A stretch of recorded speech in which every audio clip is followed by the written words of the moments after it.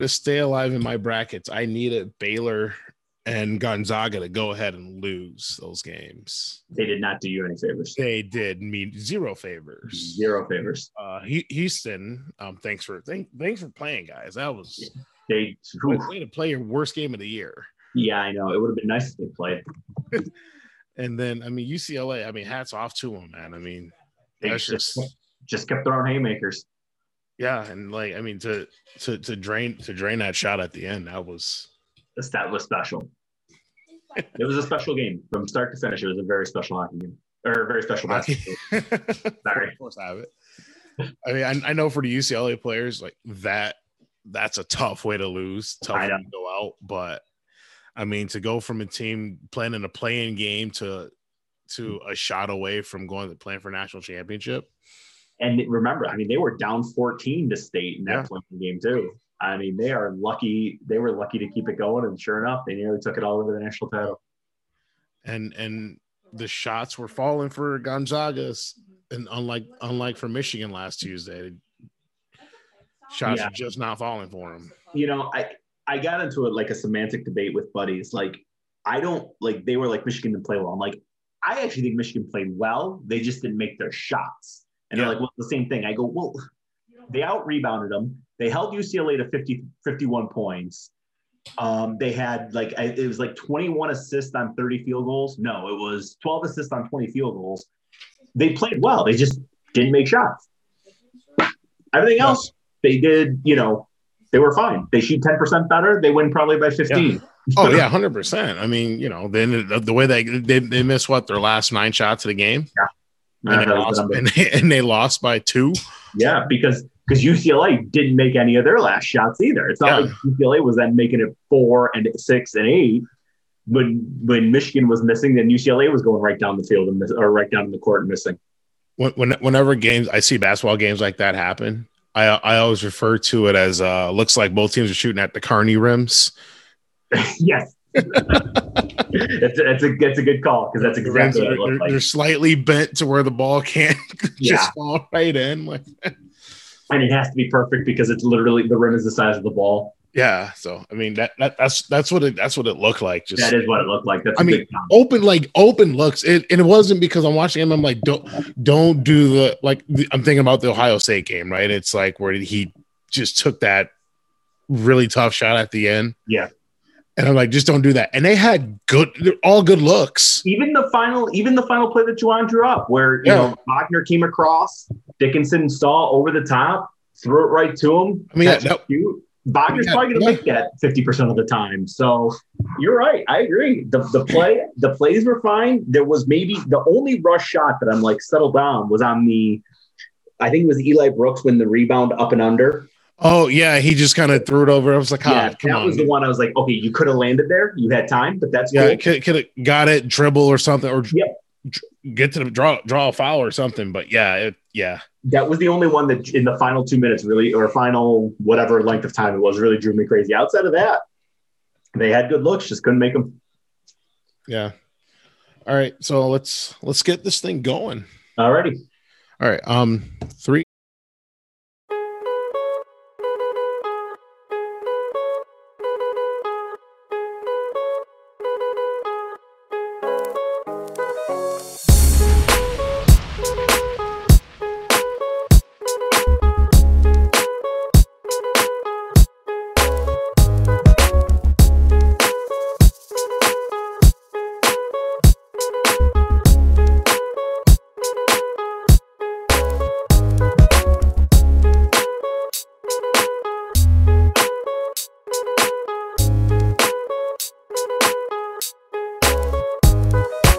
Welcome, everybody, and The Box with Thomas and Walt.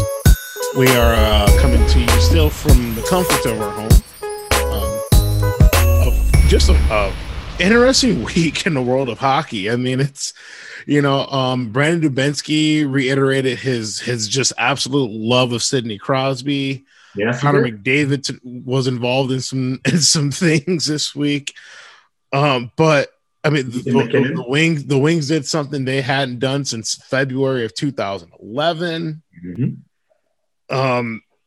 But the biggest story as of right now, as we record this podcast on Monday evening at 8:30, is the Vancouver Canucks just absolutely getting crushed with COVID, and it's the they're getting hit with the Brazilian variant of COVID as well. So they're just having a real hard time right now. As of now, they have 16 players in COVID protocol.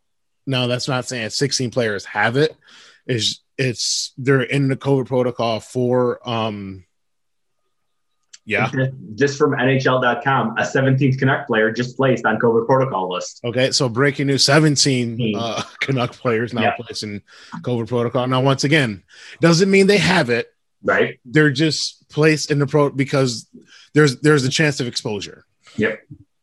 So, I mean, they didn't play any games last week, and already what's been a bit of a tough season for the Canucks, and they were just kind of sort of turning it around. I mean, Demko was playing better. Demko just signed the extension to stay in Vancouver. But now they're just getting hammered by COVID right now, and now the NHL, they've come out and they've pretty much said, "Oh no, they're gonna look to get the Canucks all their games." And wow, what a save by Carey Price here, and against the Oilers right now, just absolutely robbing Chase on. But sorry, easily distracted. Right? Easily distracted. That was a hell of a save, man. Please, by all means. But what the hell was I talking about? Oh yeah, Canucks. Yep. But the NHL, they're not gonna. Again, they're going with the line of, well, the plan is for the Canucks to come back and play. They'll see where they are. I'm assuming at the end of this week, see what's going on with the team. I just speculated myself where, when this came out and with the amount of infected players and where we're at in the season, kind of wonder, like, will they consider just saying screw it, shutting it down, and then reorganizing the schedule with the rest of the other 6 teams in North Division, and rework the schedule there. But I mean, I don't run it. I'm pretty sure that's something that's going to be extremely difficult to do. Yeah. Because you have to rearrange flight plans and travel plans and hotels and everything for all these teams. So I understand that that's a very difficult thing to even consider, even try to do. But I mean, especially when you consider Montreal has already played all 9 versus Vancouver. Yeah. So I mean, you gotta look past it. But at the end of the day, somebody's going to be complaining about, I'm sure there's going to be the fairness, questions of fairness. There we go. There it is. I knew you'd get there.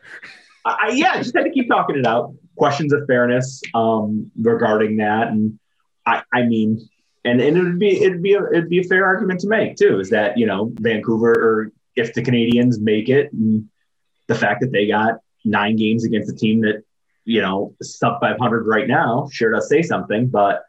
It does add another layer to be sure, is the fact that they have played all of a whole team all the time that they were going to play them this season. Yeah, I'm gonna steal a line from you here. Well, not completely steal it, but a variation of it. The only team that would probably complain about that is Calgary Flames, but they're playing like garbage right now anyway, and they've dropped 4. They've lost like 4 of 7 to the Ottawa Senators. So, wow. Yeah. You don't want to miss the playoffs. Don't lose to the Senators, man. Yeah. Although honestly, I'm starting to, given the breakdown of, say, the first 10 to 15 games versus the last 25, it's really less embarrassing losing to Detroit and Ottawa. It's definitely 100%. Now the Rangers not making the playoffs after missing a point on a shootout loss to Buffalo. Don't lose in a shootout to Buffalo, and that's how you make the playoffs. That's how you're going to catch Boston, is not losing in shootout to Buffalo. So just to kind of change the criteria on that one on the fly. Yeah, because looking here at the Flames schedule, the Flames they're gonna play the Leafs later on tonight, and then they were scheduled for 2 games against the Canucks Thursday and Saturday. Those have been postponed, and then they're scheduled to end their season against the Canucks. Their final game of the year is against the Canucks. So the Flames had 3 more games against the Canucks. You can maybe look at that and say, well, do we need to make up those games? Those 3. I mean, maybe you do. I don't know. Or if you're the Flames, are you getting upset where if they jostle the schedule around? Are you saying, well, wait a minute, we were supposed to play the Flames and now we get Toronto 3 games just on a scheduled remake? It becomes unfair. I remember seeing, and then looking at the Canucks schedule here, they have the remaining schedule. As of now, excluding the postponed games, that it's 2 against Edmonton, then 2 against Toronto, then 4 straight against Ottawa, then 2 against Toronto, 2 against Edmonton, and then end the season against Calgary. All right. Well, you can drop those Ottawa games. I guess you're still kind of counting on. See, it depends on how much Vancouver still thinks they're in the middle of this. The math doesn't like it. Right. The math doesn't. The math for the Canucks and the Flames really, right. It doesn't look good for them. I mean, unless the team's going to run and play 750 hockey, which seems highly unlikely, especially considering that there's neither of them are there's not hey, we're expecting player A or B back this week. Right. Well, I guess Vancouver, I don't think Pettersson is back. So I guess Vancouver could say something like that, if they wanted to make the argument, well, we're going to be getting Elias back and maybe we could get on a run once he gets his legs under him. But, I had seen this tweet from somebody at ESPN and I was able to find. Do you want to hear all the guys that are out with COVID? And I just this before you get there, one source told ESPN that there are some players in rough shape. So there is because you mentioned off the top, it's just protocol. It doesn't mean that they all have it, but there definitely is a group of players that is dealing with actually have the COVID-19. So those players are Quinn Hughes. It's a bit important. So now Jalen Chatfield, he actually caught it last year in March, and now he has it for a second time. Well, that's not good to hear. Yeah, no. Thatcher Demko, Tyler Mott, Bo Horvat, Braden Holtby, Tyler Myers, Alex Edler, Brandon Sutter. And from what I've heard, Brandon Sutter, he's one of those guys that got it the worst. He has it really bad. From what I've heard. I mean, it's hard. And they were already missing Tanner Pearson with an injury. And as you mentioned, Elias Pettersson's out with an injury. So and remember, it's not just 2 weeks passed and you're going to be fine. Cause we've talked about it really in the biggest kind of examples been Mika Zibanejad has been the guy that we kind of looked at that, that got it, had a ridiculously slow start to the season, said that he wasn't feeling right. Multiple times, I guess he had said that, he was still trying to get his strength back and get all of that going again in the right direction and trying to get the respiration and get the strength and stamina is the word I was looking for, stamina back. And so all these guys, it's not just going to be 2 weeks and they're going to be ready to be hit the ice. They're going to be probably off the ice for at least a week. And then you're going to get a handful of guys that can hit the ice and maybe be effective. And then another half is probably still another week away from returning to the ice. So it's going to be a process here. It's going to be very interesting to see what happens. And I don't really know what's going to be right or wrong thing to do here. But I mean, you might as well, you start with the cancellations or the postponements, calling them postponements for now. And you just kind of stay with postponement until you absolutely positively have to move it into the cancel column, I guess would be the way to do it. Yeah. I mean, and again, I mean, we're here, we're a year later from the beginning, from when this really just took over. Yeah. Are the the world really a little over a year, and there's still a lot of questions that people have about this illness, and no one really fully understands it, because I mean, some people can get it and they're fine in a couple of days and it's not a huge deal for them. Other people, it's really bad for them.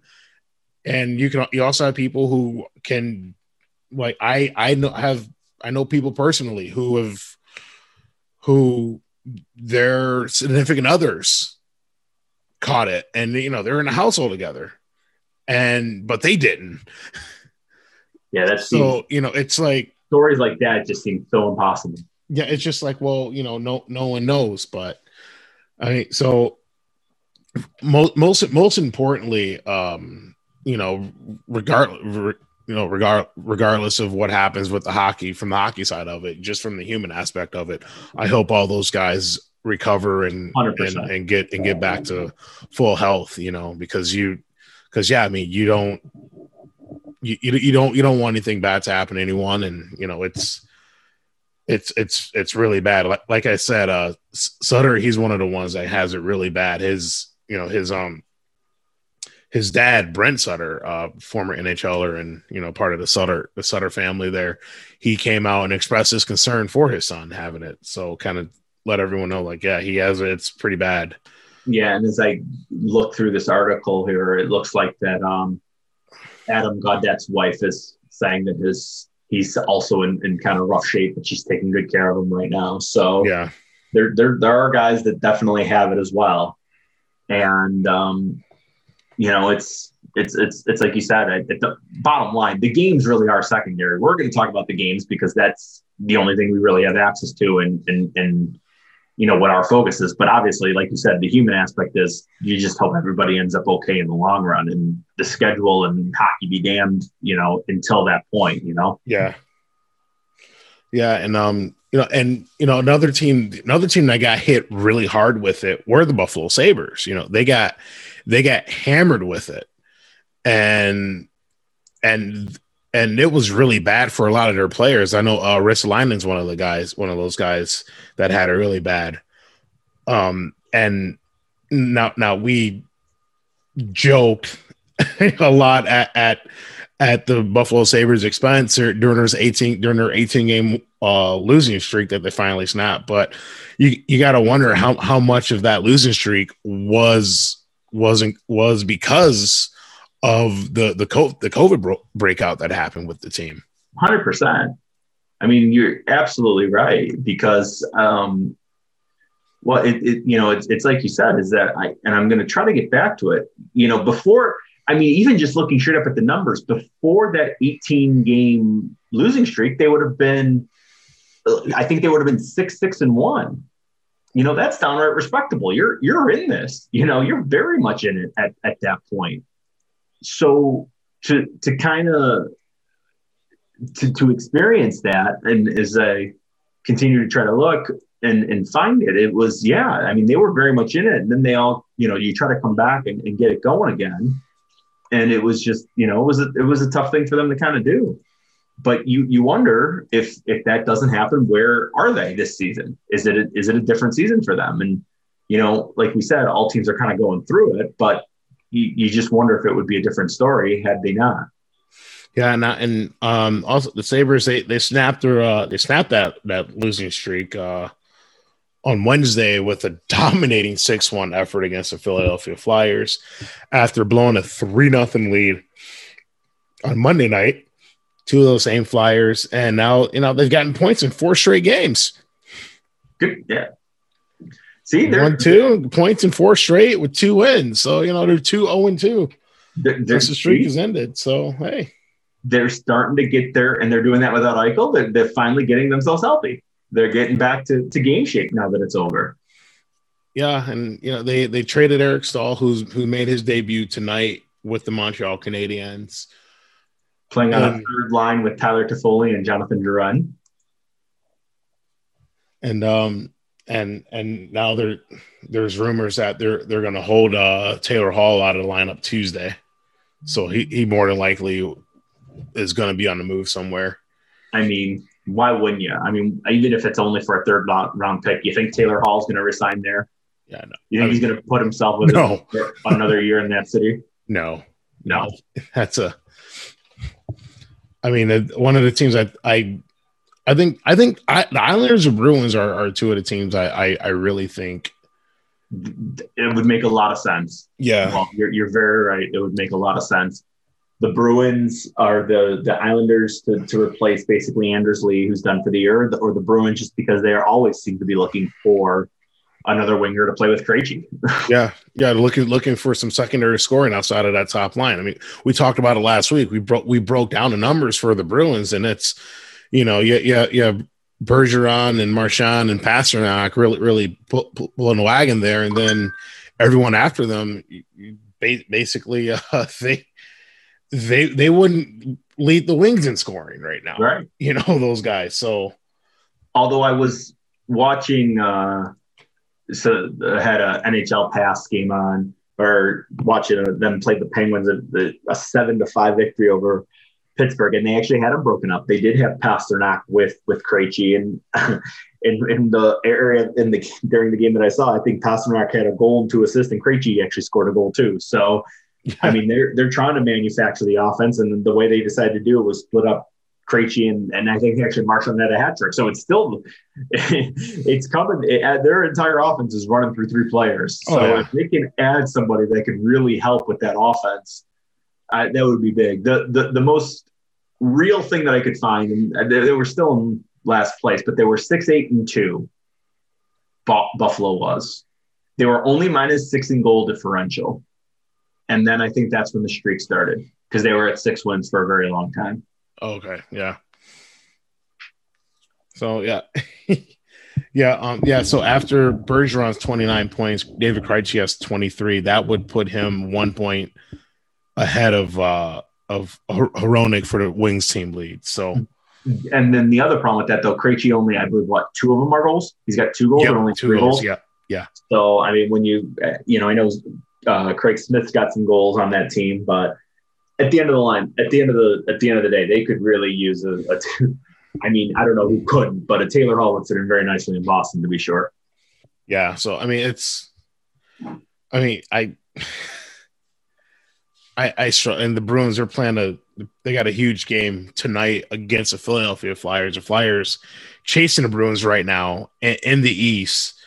I mean, I guess they're in it still technically, right? The Flyers are. It's a 4-point difference. Yeah, it's one of those things where based on the numbers they're in it, but based on the eye test, it's one of those eye test things where, boy, it doesn't look like Philadelphia is going to be real good. It doesn't look like they're going to go on any sort of run anytime soon. Well, I mean, I guess they can 3 of their next 4 are against the Bruins. So, I mean, there's your makeup right there, right? Absolutely. I mean, the games are there, and that's, again, it's the catch-22 of this scheduling, where, you know what, if they find a way to get hot and win 3 of the 4 in regulation and end up getting 6 out of a possible 8 points, let's say they lose today but win the next 3, they're tied.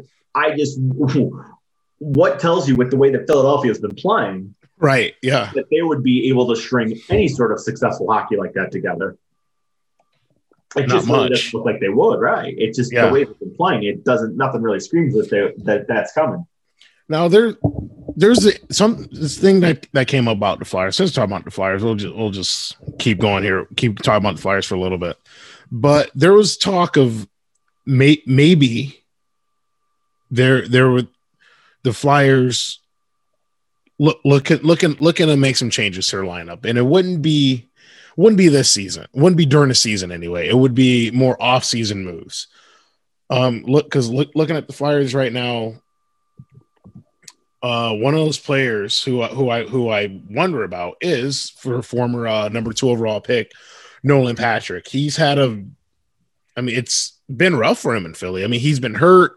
Yep. He's been hot and cold. And now I don't think you don't want to give up on a 22-year-old number 2 overall pick right too quick, right? Because if you don't make it, if you don't get something, like, let's face it, better, and if he goes off somewhere else, and which seems to happen, and if you make deals like that with young guys, they go off somewhere else and then they just explode, and then you're just kind of sitting like, huh.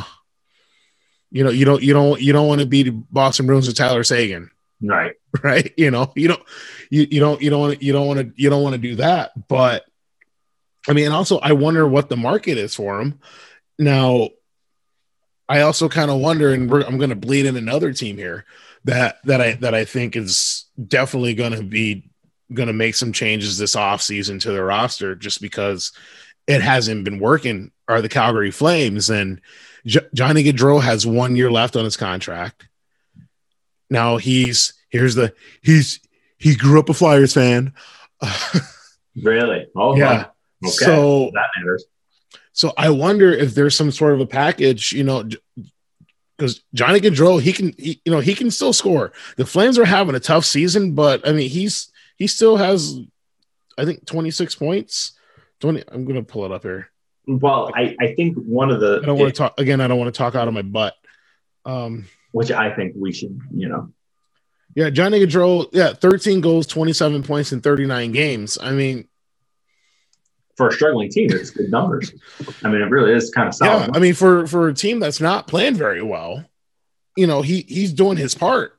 Yep. And I just kind of wonder if, maybe, Nolan Patrick's RFA, so the Flames have to work out a deal with him. But I mean, I wonder if there is some sort of a package you can work out, and now for the Flyers, would they be willing to do that? If Gaudreau isn't willing to sign long-term with them, I don't know. Like you don't see too many sign-in trades in hockey. I know, we see sign-in trades all the time in basketball and football and baseball and stuff, but we rarely ever see the sign-in trades in hockey. Yeah.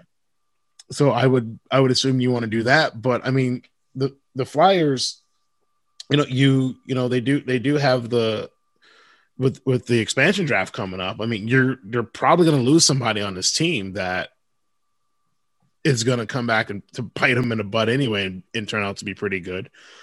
Well, I look at their blue line. I mean, I think Provorov, Sanheim, and Felipe Myers. I mean, those are young guys. They're still pretty young. They signed Eric Gustafsson in the offseason. It's just not working out with him there.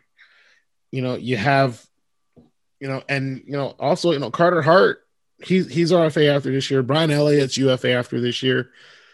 So what is Carter last year? Carter Hart's contract, it looked like you're looking at $6-7 million guaranteed, right? Yeah. And now you're kind of wondering, do you sign him just to a 2-year bridge deal to see where he is? And well, one of the biggest things that kind of, and what was it the game? It must have been the game against Buffalo last Wednesday. And, that they brought up, and I was watching it on mute. I don't remember what else I had going on, but, they brought up the name Matt Niskanen. And, he kind of unexpectedly retired. I think that there was still a big expectation that he was going to be still a cornerstone. And I think that a lot of the Flyers' issues, it's not really up front and offensive with Philly. It's really more of a defensive issue. I mean, they're scoring 3 goals a game. The problem is that they're giving up the second most in hockey at 3.58. We talked about it during the course of the year. It looks like they now have passed their opposition, where they now are out shooting their opposition. I know there was a point this year where they were minus 10 in a shot per game basis, so they're at least shooting the puck more. But, is it goaltending? Is it, it's always the chicken and the egg thing. Are Hart and Elliott having bad years and that's making the defense look bad, or is the defense bad and it's not helping that Hart and Elliott are bad? What's causing what's leading to what. But at the end of the day, if the Flyers, I think if they wanted to shake things up, I think their forward core is still real good. I mean, I guess if the deal would be Goudreau for Patrick with others to make the money work. Something else, you wouldn't really be losing a lot up front. But I think what the Flyers really need to look for, what they need to be looking for, is seeing if they can't get themselves a top flight defenseman, which obviously Gus Despair's been a disappointment, and they lost Niskanen kind of unexpectedly, and they're just kind of floundering behind Provorov at all. Yeah. Well, Niskanen chose to sit out because of COVID. He didn't want to deal with all that this year. So that's kind of why he made that decision to just walk away. I was listening. But he's not planning on coming back, right? No, he's not. Yeah. Okay. No, yeah, he's just, yeah. But the COVID really helped him make that decision. But one of the things interesting I heard about Shane Gostisbehere this week, because remember when he first broke in, everybody's like, oh, who is this guy? Where did he come from? Yeah. And one of the things that was talked about was how well the Flyers coach at the time really kind of he put Gostisbehere in situations where he was going to shine.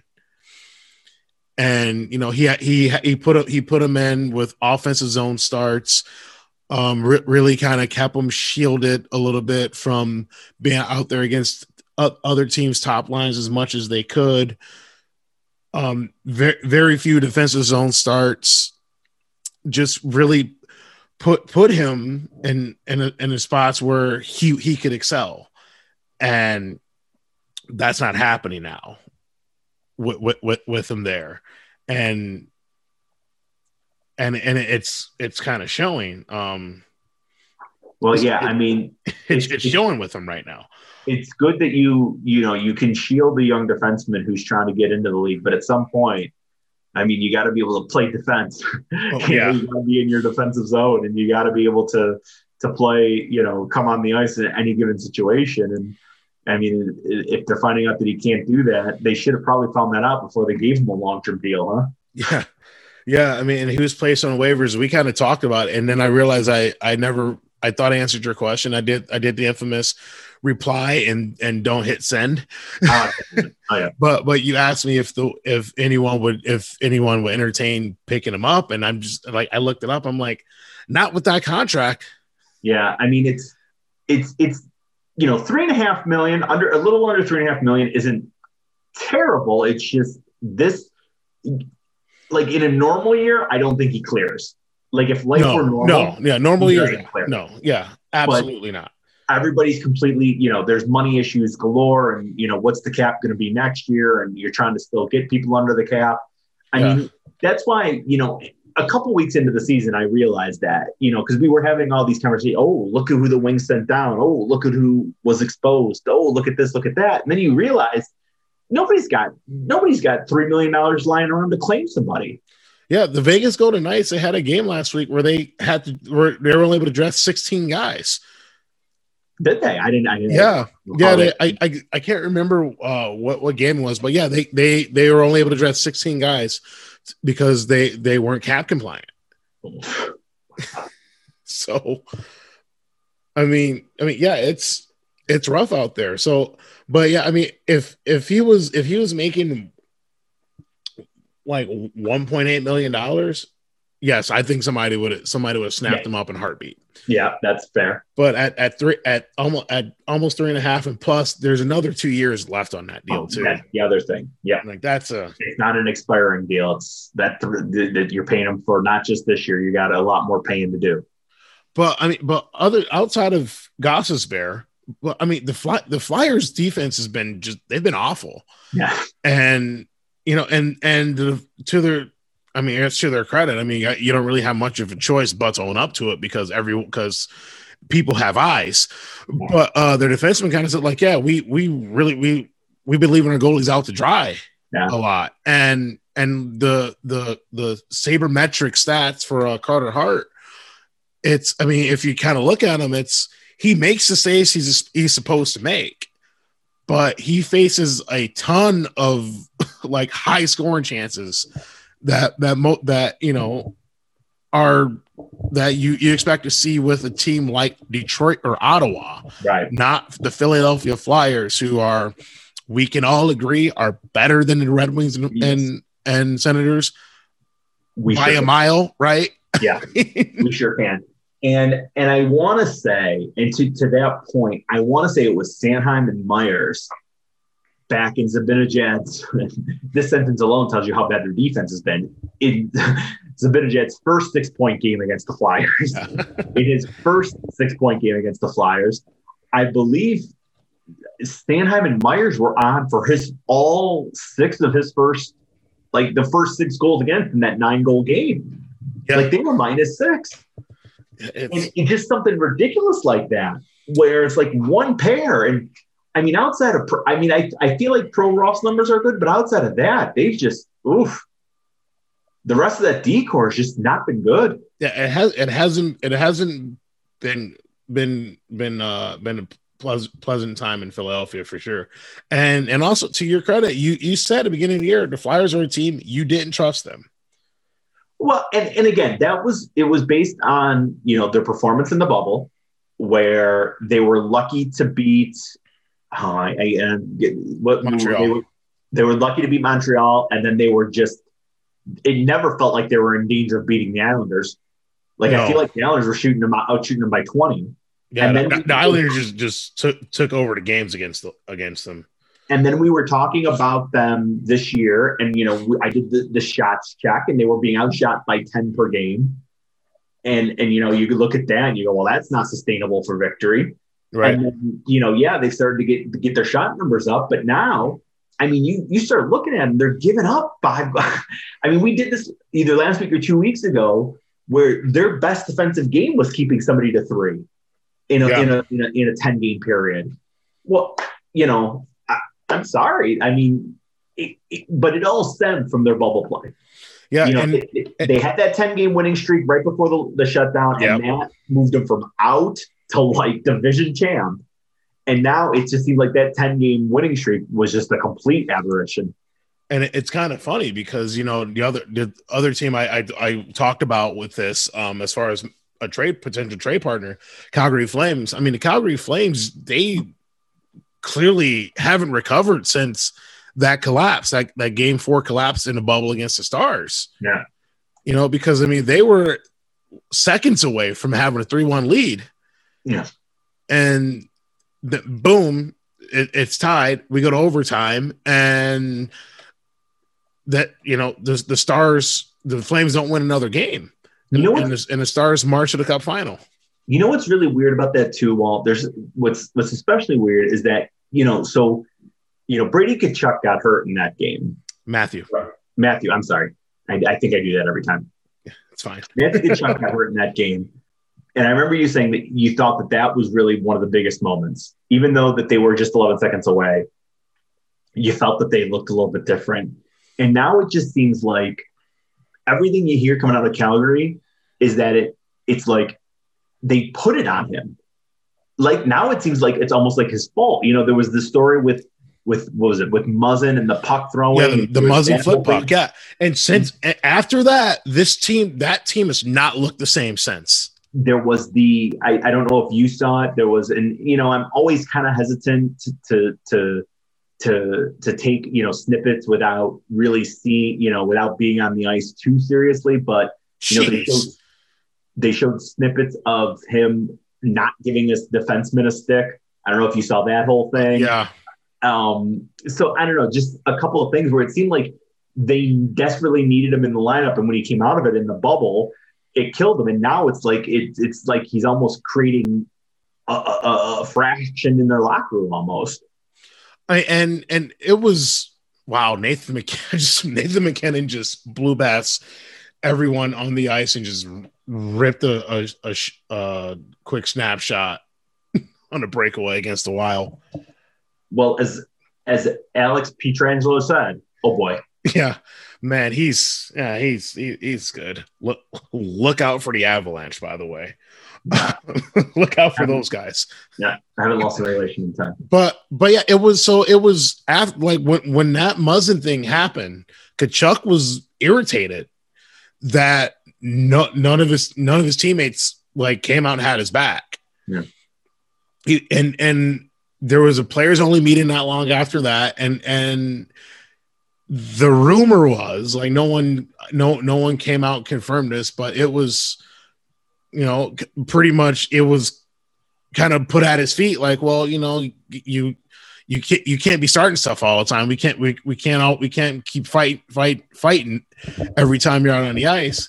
And then after that game, he hasn't been the same player. Right. And he's and I think he's one of those guys, like, he has to go out and do that stuff in order to be effective, to play his best game. Yeah.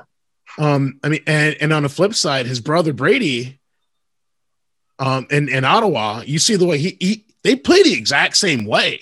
Yeah. Brady Kachuk, he's got to a fight with Shea Weber and called it fun. I mean, but those guys, they play the same way, they have the same style, they do all the same stuff because that's just how they are. And whereas with Matthew, it seems like he's not being embraced in Calgary. On the flip side, with Brady in Ottawa, it seems like that team rallies around him and they're like, yeah, this is our guy. Yeah. And he gets them fired up, so I mean, again, I don't know. I'm not in the Calgary Flames locker room. I don't know what's going on there. None of us do, but I mean, it's the Calgary Flames are a team that I really feel like this offseason, they're gonna make some major changes to that lineup, because I mean, it hasn't worked. I mean, on paper, you look at the Calgary Flames on paper. Where are they weak? Where aren't they good? If you look at them on paper, you literally have to ask yourself, where aren't they good? Yeah. Because everywhere they are, because I look at this team and I'm like, well, they have a goalie in Markstrom. Their blue line is solid.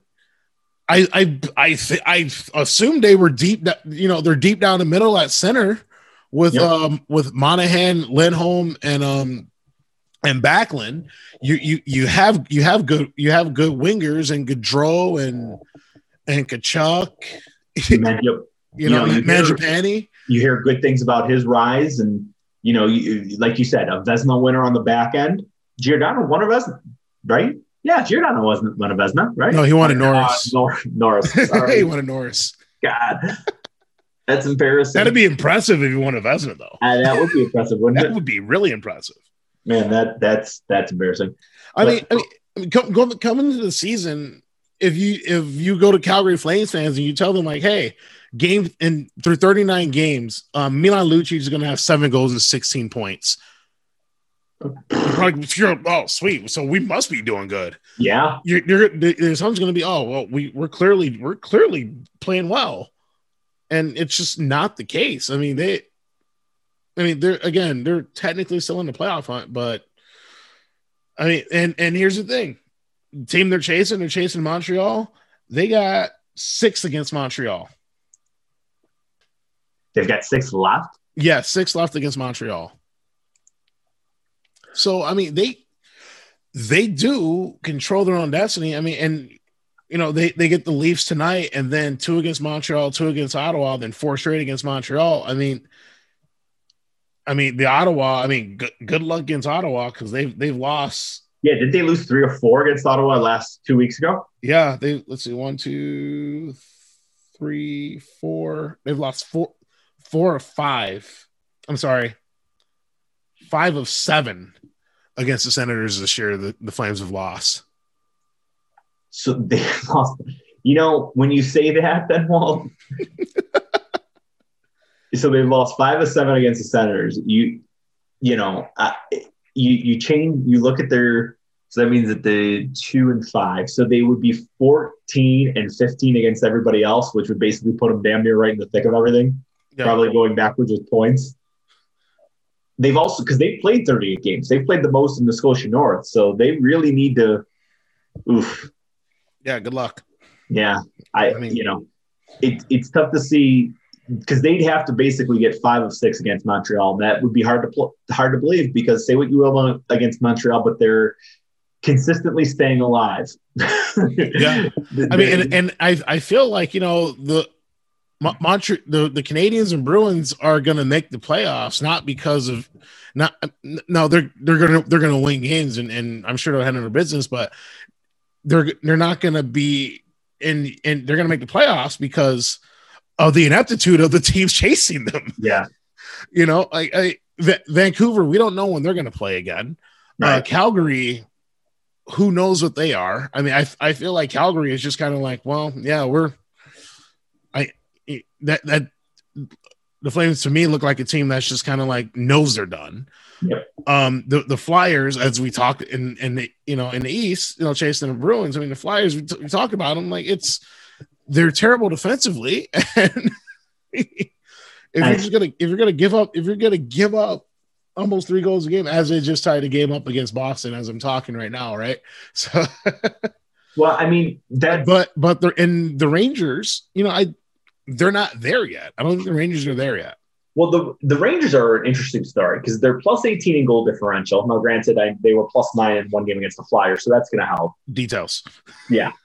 so they are that, and they basically have everybody back now. Yeah. So they're healthy and they're rolling with everybody. So they've got that going for them. I just feel like at the end of the day, they're going to be really upset they lost. I think they're gonna be somebody that runs out of real estate because they're 4 behind the Bruins, and the Bruins have 3 in hand. Yeah, and though they're playing better and they're playing some of their best hockey of the year, I believe they're 6-3-1 in their last 10. And like I said, that includes a big loss to the Sabres. Yeah, in a shootout, which I'm sure they You'd rather get the 2, but at least they got the 1. Right. They didn't go Columbus and Detroit. They had a near comeback against the Capitals, which would have been good. Yeah. But again, their winning streak was actually kind of based on getting warm against the Flyers and the Sabres before that. So I don't know. It's hit or miss.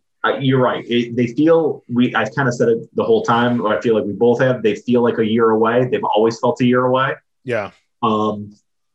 And they'll need to get very hot, but I do think that they're going to run out of real estate before they run out of runway before they can get this turned around and get themselves into a playoff push here. But you're right. So the moral of the story is I completely agree with you. Boston and Montreal might be safe just because of who's behind them. Right. Yeah, exactly. I mean, unlike the other 2 divisions, and with the Central and the West, because now all of a sudden in the Central, you got 4 teams battling for that last spot.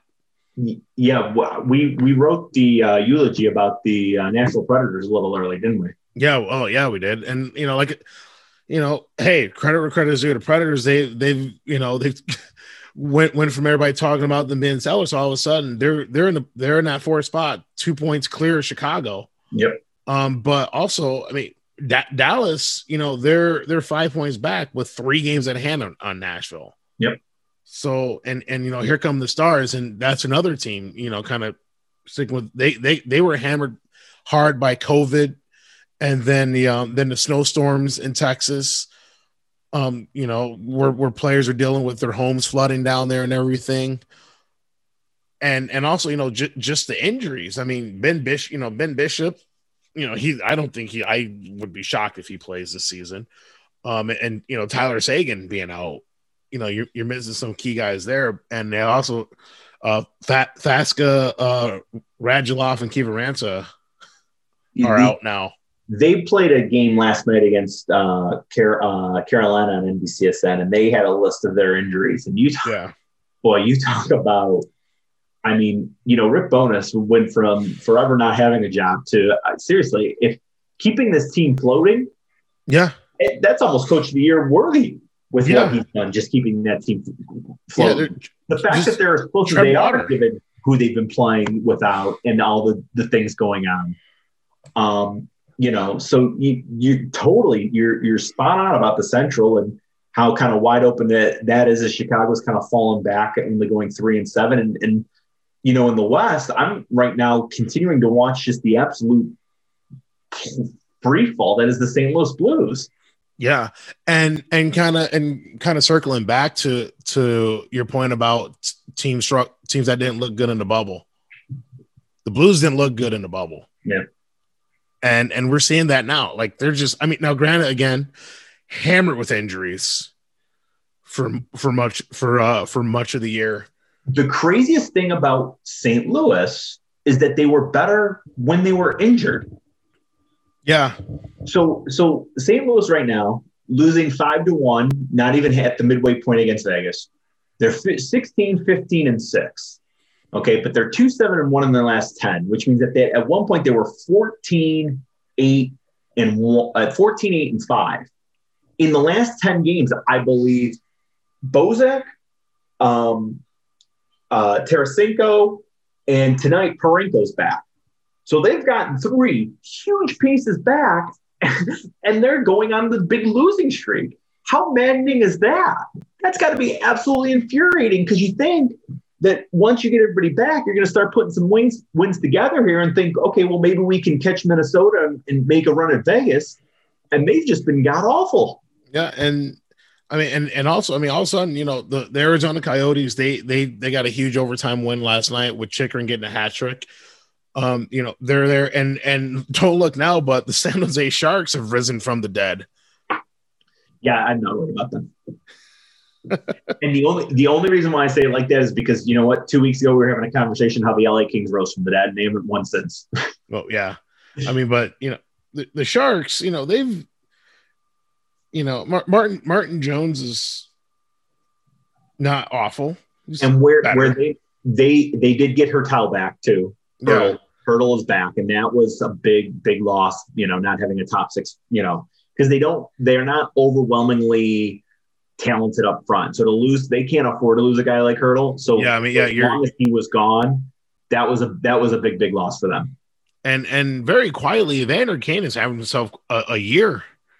16 goals, 33 points in 37 games for Evander Kane in San Jose. Which there was still talk as of 2 weeks ago that they were still going to avoid his contract because of his bankruptcy stuff. Yeah. Well, I mean, they were going to avoid his contract out just to keep him. It's for like bankruptcy, something for banker, like a bunch of stuff that I don't really understand enough to talk about. Well, no, absolutely. But if you void his contract, he wouldn't be playing then, right? No, I don't think or was that not? It was a whole thing. Like, I don't like I said, like it's a whole bunch of stuff that I don't understand enough to talk about. Okay. The only reason why I bring it up is because when I saw voided contract, I assumed that meant not playing because you don't have a contract. Which if that's not the case, then you're right. I shouldn't even be bringing that up because I have no idea either. Yeah, I mean, I have no. Yeah, I don't know. But, okay. But yeah, but yeah, I mean the West. I mean, yeah, it's a 3-team race, and I mean the LA Kings they fell back a bit, but they're still technically in it. Yeah, they're not that far. They're not that far off. So well, just remember what I said is that I was convinced that we had our teams. 4 weeks ago, 5 weeks ago. And though I do want to be wrong, I'd love to be wrong. I'd love for a team to go on a run and then stay there. That would be great. And right now, technically, I'm wrong about Nashville because I think it was Chicago that was in place, and now Chicago's been passed. And, St. Louis was in place and Arizona's passed them. So there are some races that are still wide open. My gut tells me the cream rises to the top, and I think St. Louis will get it worked out. The Central, I do think, is wide open because I didn't really know how good Chicago was. I thought there was a little bit of smoke and mirrors there. But I don't feel like Nashville's good enough to go 8-2 in their next 10 for very long either. So, is Dallas going to get it right? The Central's open more because I don't know who's that good that's going to get that position. But at the end of the day, it's nice to at least have some sort of in-out races, not just positional races. Yeah. I mean, now on the flip side, I think the top 3 in the Central and the West are set. Top three in the Central, yes, 100%. Like, I mean, it's just a matter of where those three teams are going to finish. Yes. Yep. And I mean, and you think Boston's going to catch Pittsburgh, New York, or Washington in the East? No. So I think really we could probably say the same thing about the East too. I feel like the top three in each division is like pretty much like those three. It's just a matter of who's going to finish where, right? You know, like in what order they're going to be, but those three teams are going to be in it. Like there's no doubt in my mind. Yeah. Like Tampa may pass Florida and Minnesota may catch Vegas or Pittsburgh may pass the Islanders. But at the end of the day, that's going to be, the top three are going to be they're going to be in there. Yeah, I know. Right now, the way the Avalanche are playing right now, they might run away and hide in this division because I mean, they got healthy and they've just taken off. And this is a team I think I think the Avs they're gonna add something. And I'm convinced it's the goalie. Like, I'm convinced they're adding a goalie. Well, what I find, I mean, their goal differential is plus 49. I mean, that's Well, no, I mean, as far as insurance. No, I know. I'm sorry. Yeah. I'm just as kind of a random aside note. That's how good they've been. Just as I'm looking at things, but it's still what it'll be. Who's their number one? It's Grubauer's their number one, right? Yeah, and Grubauer's lights out. 176 goals against and a 929 save percentage. So we frequently talk about my trust issues. You have been somebody who's constantly said, and you still do say that there's going to be insurance needed. Do you think the insurance is needed because Grubauer will stumble, or because just in terms of injury and like kind of insurance from last year? I think from insurance from last year, because the Avalanche were a better team than Dallas Stars, and they were a better team than the Vegas Golden Knights. Okay. Like Grubauer healthy, I think it's Tampa, Colorado in the Cup final last year. The healthy Grubauer. There's no question in my mind at all about that. Do they beat Tampa? I don't know. Okay. But it 100%. I mean, when it's tough when you still got to game 7 in overtime with your fourth string goalie, who, the guy, he's a quality AHL backup. Yeah. That was Hutchinson, right? Yeah. And he's not an NHL goalie. Yeah. I'm not either, but he is. Yeah, you're not a fan of Hutchinson. It's not that I'm not a fan of him. It's just, to see a team like literally lose because their number one goalie and their backup goalie got hurt, and then they had 3 goalies get hurt, banged up, and just kind of they were just in a real tough spot. Which, I mean, you can only do so much. And I'm way too lazy to go looking for this, but even in that game, they lost the game. Oh, they lost it in overtime to Dallas, right? Yeah, I feel like it was double overtime or something. And it was a 4-3. I'm thinking of something else. Never mind. I'm going to shut up right there because I'm totally thinking of something else. Yeah, because they gave up a tying goal. Because that it was that crazy third period where just everybody scored a goal. Yes. They just went off. Yeah. So I mean, it's. Yes, but I think the Avalanche they're going to look to add some type of insurance in that, and possibly a defenseman. I tell you what, is Eric Johnson's season over? Because they could be adding one just in terms of health. Although how much do you want to rely on the health of Eric Johnson? Yeah, he is. I mean, he's LTIR. So. I tell you what, for a very small price, we can give you Mark Stahl and Jonathan Bernier for your next 5 first-round picks and Nathan McKinnon. I'm kidding. I know. I mean, I'd make that trade. Right. Yeah, I know. I'm kidding. Yeah, I'm going to go on an assumption and say the Colorado Avalanche aren't trading Nathan McKinnon, though. Yeah, no, I guess it's probably fair.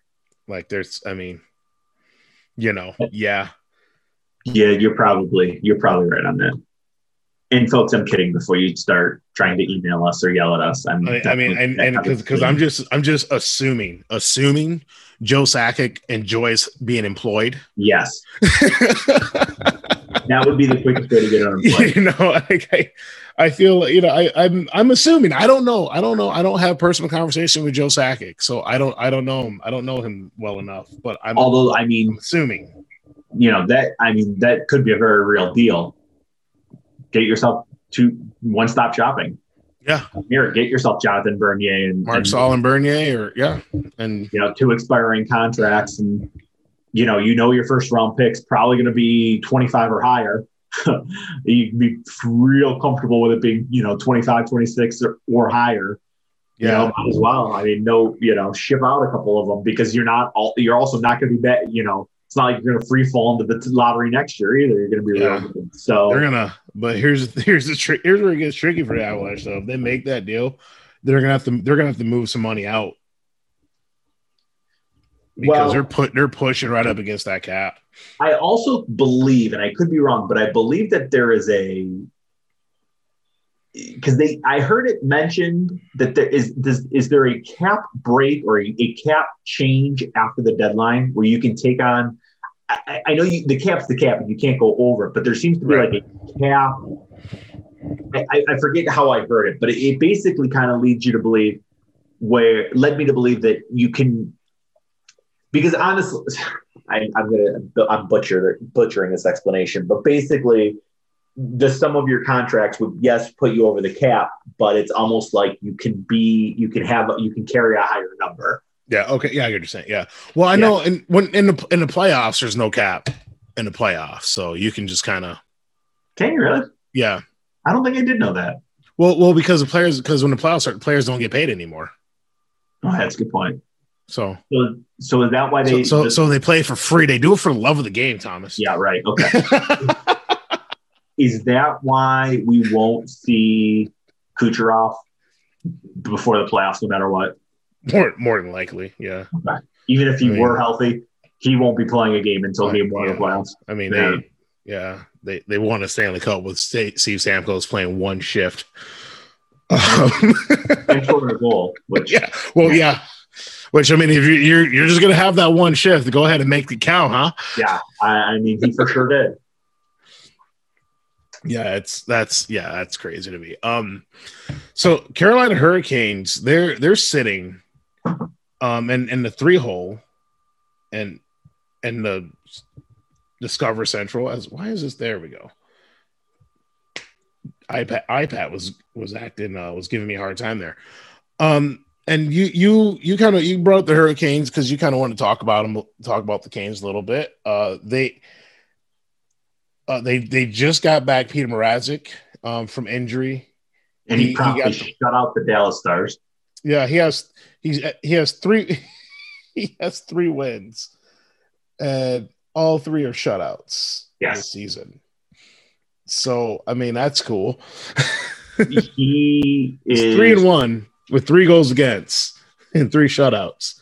So if you can get one by him, you got a chance to beat the Hurricanes. Yeah. And what my thought is, and because I was watching the game last night, as I said, Easter Sunday night, they had a game on NBCSN against Dallas, and I think the final ended up being 1-0. I don't think 1-0 final. It's going to be a 1-0 game. And I was watching it thinking, wow, even though this is a 1-0 game, I could totally deal with a 7-game series of these 2 teams, because it was a very entertaining 1-0 hockey game. But the thought process for me was, if you were to get slightly above average hockey fan and say, okay, name the 10 best teams in hockey right now, I bet you 7 out of those 10 wouldn't think to mention Carolina. And if you were to say to those same people, hey, do me a favor and name, the best 20 players in hockey, you wouldn't hear one Carolina Hurricane. And no Sebastian Aho, no Dougie Hamilton. And no Svechnikov, and no, or I was saying, I'm sorry, I meant to say forwards, because those were the 2 I was thinking, Svechnikov and Aho. Because then I was going to say, name the top 10 defensemen in the league, and they're not saying Dougie Hamilton or Jacob Slavin, who again they brought yesterday, is because they even had it. It was Pierre and John Forsland were saying how is this man for the third straight year probably the most underrated defenseman in the NHL? Don't you eventually have to realize that he is underrated? Slavin. Because he doesn't put up the big offensive numbers, right? Right. He's not Victor Hedman. Yeah. He just goes out. He plays defense. It's crazy. I know a defenseman that just plays defense. But the moral of the story is I think that they're probably, with the exception of, if you wanted to make the argument of Florida, just because I think hockey fans forget there's a franchise in Florida sometimes. Oh yeah. Or forget there's two franchises in Florida sometimes. Yeah, the other Florida franchise. Yeah. Is the most underrated team in hockey. And I feel like if they don't lose Svechnikov, they probably beat Boston last year. Yeah. Which was and they've been without Teravainen too. Yes. And I think that they're a scary good team. And I just think that, and I think that they're a scary good team that's flying completely under the radar. And it doesn't matter who they put net there, because all their goalies have been stellar for them. Yep. So good luck. Well, and also, when you have your goalies playing well, and also when you're not giving up a ton of chances, and when you have a defensively sound hockey club, it's good luck. It's as much a style of play thing there, because they just pressure.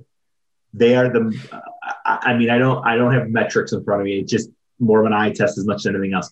They put more pressure. Their forecheck is unrelenting. They are chasing the puck. You don't get to go behind the safety of your cage and set up shop against Carolina. They're coming at you, and they're going to keep coming at you. And it's exactly what they did to Dallas. I remember multiple times seeing it against Detroit, and it really stands out in games against Detroit because of a definite talent gap there and the way they continue to pressure the puck. But the Carolina Hurricanes, man, they can't be a fun team to play against. They just can absolutely not be a fun or easy team to play against. And again, it goes to show, 53 points in 37 games, and they just happen to be, the problem is they're in the division with the only two of the other five teams that have over 700 winning percentages, but they are playing some really good hockey. Yeah, they're seventh in the league in shots against per game at 28.2. The team that leads the way are the Colorado Avalanche. Are allowing 25.2 shots per game. That's all right. Well, God, we talk about keeping a puck if you score. Keep the puck if you get a shot on goal. Are you kidding me? And the bottom team, the team that gives the most shots per game, the Vancouver Canucks at 33.8. And in case you're wondering, Detroit Red Wings are more in the middle of the pack. You're 12th, with 31 shots per game. Okay. So, well, they're weird. They're very weird. And I don't. Now they're also at the bottom with shots per game. So 27.6. They're not the worst. They're not offensively gifted, and they're not defensively gifted, but they are still a hockey team. Yep, correct. I think that pretty much it's probably the best I can say about them. Hey, they just they won in Tampa finally. Listen, first time in 10 years. In my message to you was, if there ever been a more disappointing victory than finally winning in Tampa? And here's why I say that is because, and I know I'm nitpicking and I don't even care. Okay. The goals are scored by Fipula and what, in the 5-1 win, it was Fipula, Larkin, Rasmussen, Helm, and do you have the box score in front of you? I'm pulling up now as you're. There was one more. There was one more guy that I don't want them to be scoring. Fipula, Helm, Larkin, Rasmussen, and Stahl. Yeah, 3 of those guys could very well not be here next year. And my point with that is that are you building if you're winning this game using those guys as the scorers. And I know confidence, and I know it's good to win, and creating a winning locker room, creating a winning atmosphere, and kind of just getting the monkey off your back that is, not winning in a building in 10 years. And that's obviously a very, very good thing. But at the end of the day, like, I just want to see building blocks, and, good, cool. Goal by Larkin, goal by whatchamacallit, by Rasmussen. It's good. But, well, I mean, Helm's goal was an empty netter, if it makes you feel better. Sure. Okay, great. It does, actually. It really does. So it didn't really. I mean, Luke Glendening got 2 assists, so he ups his trade value. Mantha got 2 assists. I know it's nitpicking. It really is. I kind of admit to that. It's my frustration more that it's Fipula and Nielsen in the lineup. Yeah. Not, Giovanni Smith, I think, played, but Fipula came in and Svechnikov went out. Did Svechnikov get caught with like did he kill someone secretly? Like, why can't he has to play 100 NHL games? No. You have to don't you have to let him play before you decide if he's going to be good or not? Don't you actually want to see him play? Yes. I mean, I don't know. And, there's always is he doing Smith played 14 and a half minutes. Who did? Smith. Okay. So Smith, he played 4. I mean, he got meaningful ice time. And that's good, because I feel like that number's up, because I feel like the first time he was up here, he was getting closer to 11. So that's good. But then, Walt, how much do you want to bet that during the course of this week, like, Ryan will return and he'll be sent down, and you're going to be left scratching your head again? Yeah. And he came in that game against Florida, did exactly what he was supposed to do. Yep. He got in 2 fights, absolutely beat the absolute tar out of Stillman. Yep. Stillman knocked his helmet. Stillman ripped his helmet off, and that just seemed to piss him off even more. It did. And he put him in a headlock and just started feeding him uppercuts right to the face. Just like I said, Giovanni Smith, very much has the fuck around and find out.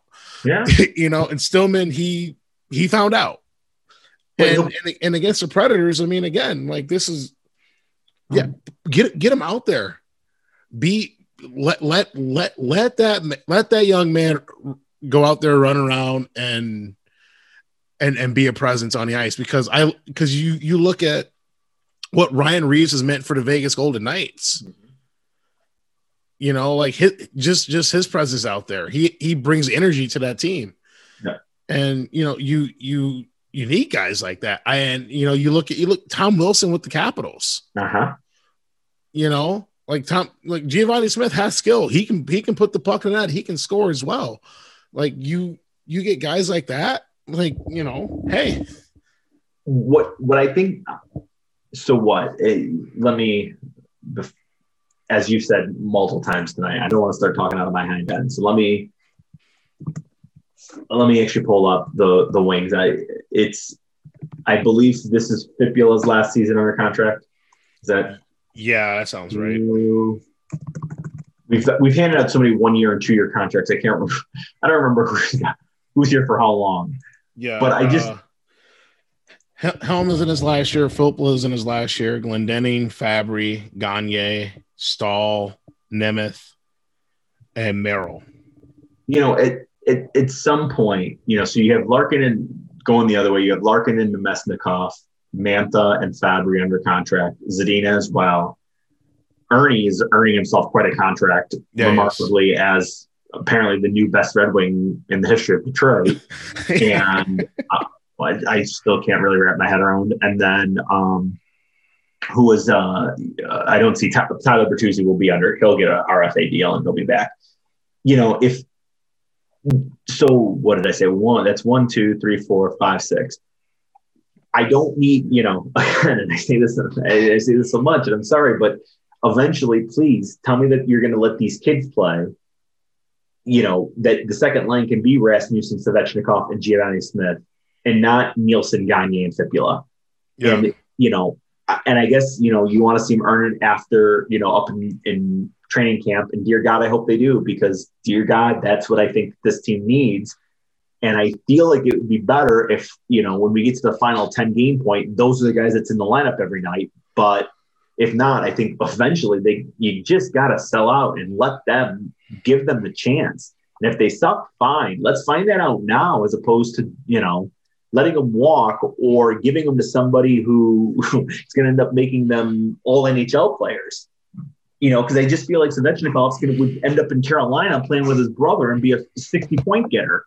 Yeah. And that really scares me. Yeah. That's always the fear. I mean, that every team has. I mean, hell, look at Robbie Fabry. Look what he's done here, Yeah. I mean, the skill was there. It's just, just getting the opportunity, I guess, in St. Louis. And you just can say, oh boy, Flyers just won in overtime because Bergeron fell down on a break. That's that 3-on-3, man. That blue line jumped up and got Bergeron. But that's a big extra point for the Flyers. That's huge. So they did. That's a nice extra point for them. Yeah. So now Marchand is chirping at something. I guess he's mad at the blue line. Well, leave it to Marchand to complain about it, though. He's pulling his Marchand act where he's real tough because the linesman's holding him back. Not really holding him back. He's just kind of standing there. Wow, you are not happy. Yeah, it was Sanheim, the defenseman. Who scored? Yeah, on a breakaway because of forward. So he blocked Bergeron's shot. Bergeron took a one-time shot from the point. It hits him right in the leg. He gets right to his stick. He skates up. Bergeron skating backwards and just like literally tripped over the blue line and went down, and he walked in and scored the winner. Well, Bergeron's not a very good defensive player, so there's that. I know, yeah, he's terrible. Still trying to learn the defensive part of the game, I guess. Clearly, that's the issue. A defenseman on a center on a breakaway. How backwards is that? That's and man, Baylor came to play. Sure did. All right, there we go. 16 early. We're sorry. Once again, I got distracted. I just got distracted from because as soon as I saw him go down, it's like, that's bad. Yeah, that's bad. With 3-on-3, you can't have any mistakes. I mean, Captain Obvious, of course, but you just can't have any errors. And blowing a tire, that's an error. That's an issue. That's going to cause all sorts of trouble. Yeah. And I don't care if you're Bergeron or not. It's going to create a lot of issues. So, so the big extra point for the Flyer is what? Now they're 3 back but the Bruins still have, I think, 2 games in hand on them. Still got a couple games in hand, yeah. Mm-hmm. I mean, but the Flyers are the Flyers. You probably rather win that one in regulation, but you got more points than they got. So right, you take the extra points where you can get them, and they got at least one extra here tonight. Yeah, so you're just kind of happy with what you have there. Yeah. So let's talk about some superstars in the NHL. Okay. Alex Ovechkin is now second all-time in power play goals scored in the NHL. I feel like it's at some, like you would assume that at some point, teams would figure that out, right? Well, here's why they haven't, is because what they have smartly done is given a lot of good players. So you can't, at the end of the day, you really can't just fade on Ovechkin and go 4-on-3 when the other 4 are Karlsson, Oshie, Backstrom, and Kuznetsov, and you create a 4-on-3 with those being the 4. Yeah.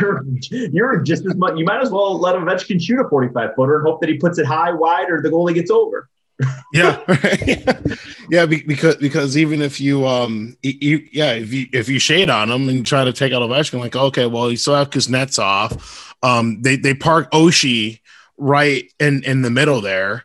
Yeah. And then you got Carlson and Backstrom working the point. So and it feels like that power play has been together. Those five have been together as a power play. It feels like it's been a decade. I know it hasn't, but boy, it sure does feel like it's been a decade, doesn't it? And yeah, just with no problem scoring either. It's just, I remember this game when Capitals were in town taking on the Wings, and this was back at the Joe.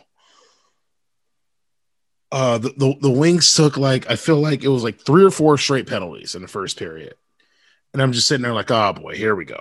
Right. And they just kept, Ovechkin ended the game with almost 30 shot attempts. Yeah, I believe it. The Wings won, which is crazy. That is remarkable. But Ovechkin had almost 30 shot attempts, and he didn't score. But it was just up here it comes up, and here's the one timer, and everyone in the crowd is like, oh, watch Ovechkin. I'm like, well, they know he's there. Right. I don't think any of the Red Wings penalty killers went out there was like, oh shoot, Ovechkin's here. That's right. Oh man, that's almost as bad as shoot the puck guy. Yeah, right. Shoot. Oh, thanks. I was gonna hang on to it. I hadn't thought of that till just now. But yeah, so Ovechkin, yes. Well, I'm sorry, he didn't pass Brett Hall. He tied him with 265 career power play goals. That puts him 9 back of Dave Andreychuk at 274. I feel like he's gonna pass that. Yeah, I feel like that's a pretty safe. That's a right. You can put money down on that to happen. I would, if that was a bet on Vegas, yes, I would be betting he will have more power play goals than anybody else in the history of the NHL real soon. Yeah, and he's 6th all time in goals at 725. The next player for him to pass is Marcel Dion. He's at 731. He's going to hit that this year. For sure he will. And then Brett Hall, number 4 at 741, which he might pass Brett Hall this year too. You said he's where? Ovechkin's at 725, Hall at 741. 16, and he'd need about 16 in 20 games. He could do it. But yeah. I mean, wouldn't shock me if he did. What? He's got 20 and 30? Yeah, and that was after a slow start. Yeah, it's funny. I think it was, I want to say it was The Athletic. It may not have been. I was reading an article, the most disappointing players, or most disappointing. Yeah, it was a team of the most disappointing players, and the author put Ovechkin on there and said, I'm sure now he'll go off and score 5 goals in the next 4 games and make me look like an idiot. And I think he actually did. Yeah. He literally then went out and scored 4 goals in the next 6 games and was like, oh, okay, yeah, about that. But yeah, 19 and 34. Yeah. Well, because everyone's talking about Austin Matthews and Connor McDavid and everyone else in the scoring rates, and then Alex Ovechkin must have woke up and said, "Wait, you guys forgot about me? Okay, well, let me go ahead and just start burying pucks now." Is he back? Let's see, goals. He is not. I don't want goals by defenseman. Tied for 1, 2, 3. Tied for 4th. Yeah. So. So he's staring out another Art Ross. I mean, not Art Ross, but Rocket Richard. Yeah, he's in shouting distance. Yeah, he is. Now switches from Ovechkin, we're gonna go to his rival, his arch enemy, his arch rival, Sidney Crosby. Mm-hmm. Because Sidney Crosby's biggest fan and friend of the show's, former Columbus Blue Jacket Brandon Dubinsky did a radio interview this week, and he let his feeling. He did not sugarcoat how he felt about Sidney Crosby, as he said, and I quote, "Everybody wants to talk about Sid and Ovi or whatever, dude. Fuck Sid. I'll take Ovi every day of the week." Now, to put in perspective, Dubinsky, he saw a lot of Crosby during his career because they were in the same division as the Penguins, and they played the Penguins in the playoffs back-to-back years. So he has very strong feelings about the Pittsburgh Penguins and Sidney Crosby in particular. That was actually the nicest thing I've ever heard him say about Sidney Crosby. Because if he get a couple waters in him, he'll really let loose. But and also Dubinsky was a center, so he was literally going against Crosby every time they played the Penguins. He was going up against Crosby, a defensive center too. Yeah. So he's gonna have strong feelings, and so what happens? Everyone immediately comes out and starts chirping him because he sucks and he's a bender and blah blah blah. And so Dubinsky had this to say in response to all of that is, listen, Crosby is better than me. I never said he wasn't. I love that start, by the way. I love that start. Just own it. I love that start. He's obviously one of the best ever. It was Ovi versus Sid. None of you played in NHL and know how hard it is to score goals in the NHL. 724 is insane. Sid just whined way too much, and Ovi just shut up and played hard. Those are his feelings, and then and it's kind of funny because the Penguins and Bruins game, I think was Saturday. There was a video I saw, like a little video I saw of Crosby taking a draw against Bergeron, and Bergeron just kind of went by Crosby's face and he flopped backwards and fell down. Just kind of like, well, yep.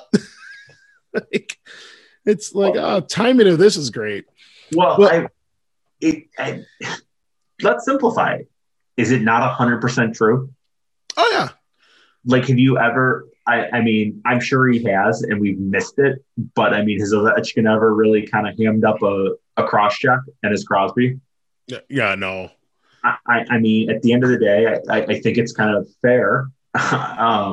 Maybe that's my partial Detroit Red Wing, early or late 2000s bias coming out of me. But I mean, there are some pretty epic videos of on YouTube, or at least there were, of, kind of fake Crosby or crying Crosby, whatever you want to call them. And you don't see those from Ovechkin. You absolutely don't. And it's, so I'd love to say that Dubinsky said something that's wrong or not fair or incorrect. I just don't think he did.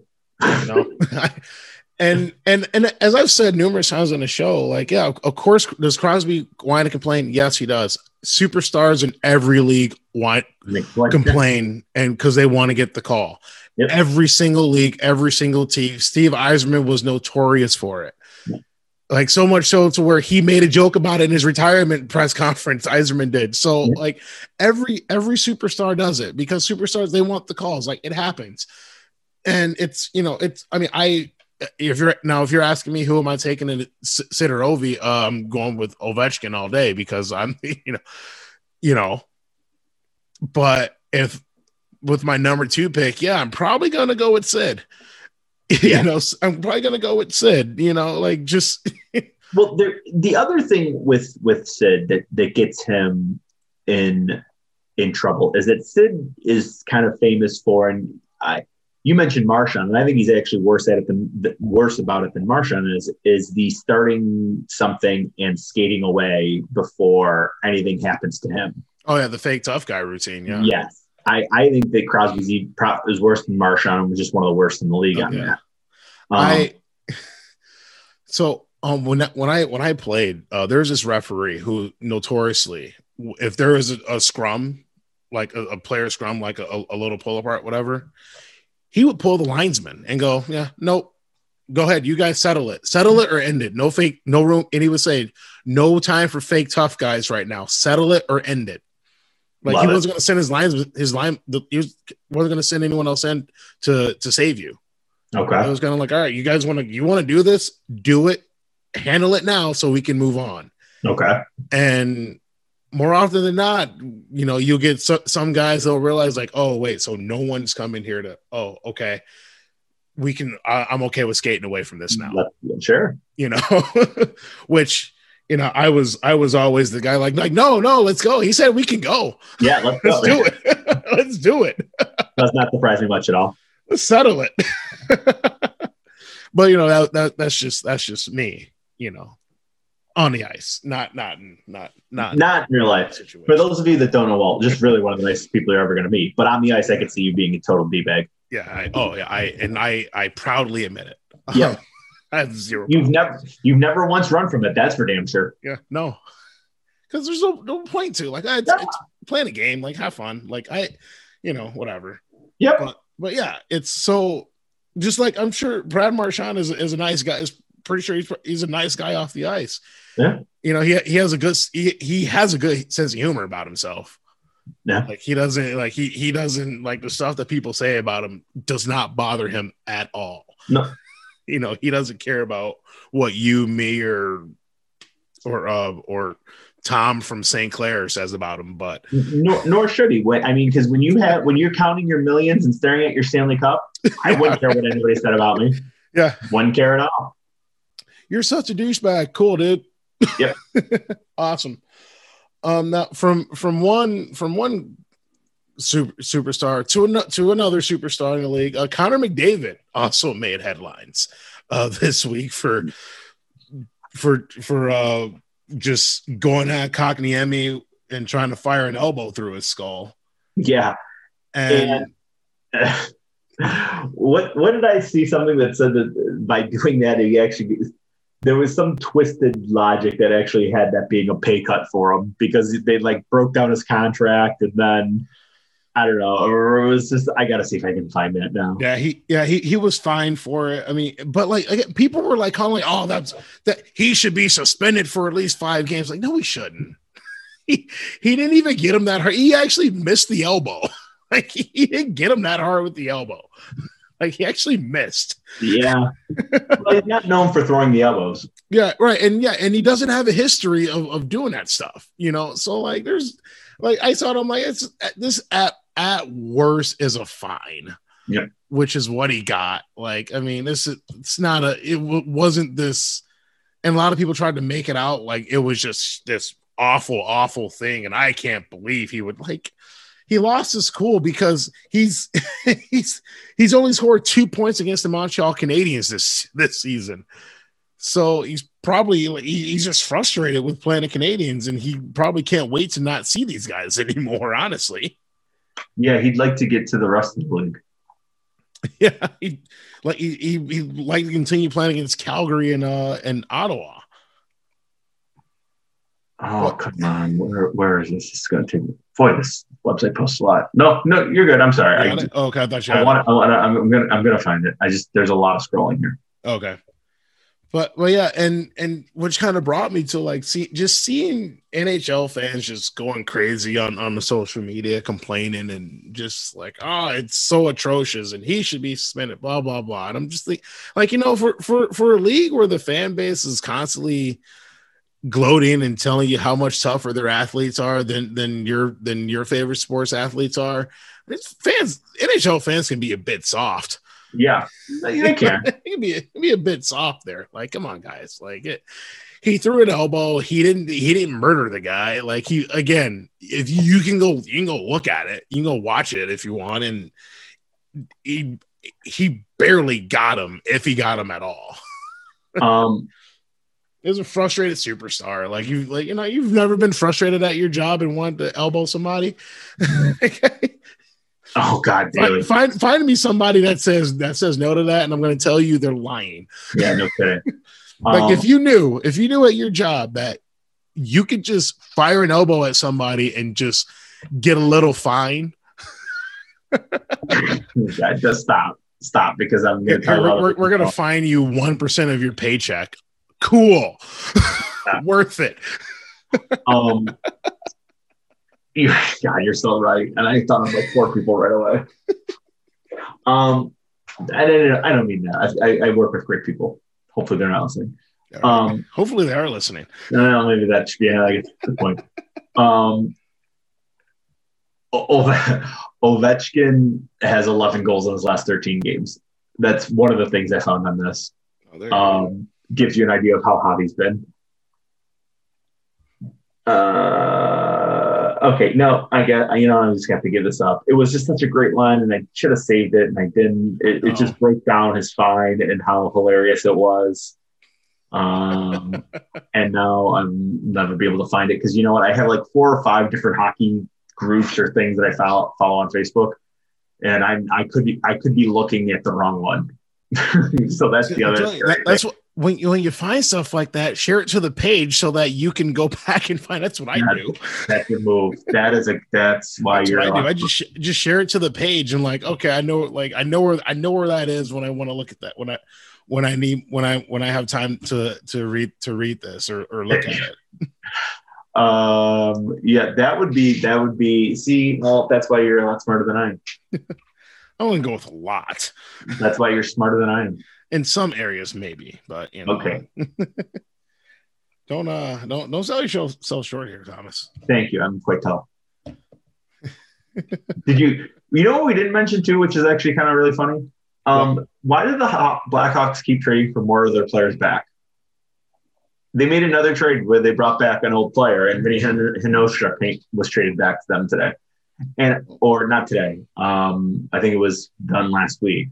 Another former Blackhawk traded and brought back. Why did they do that? Because they missed him.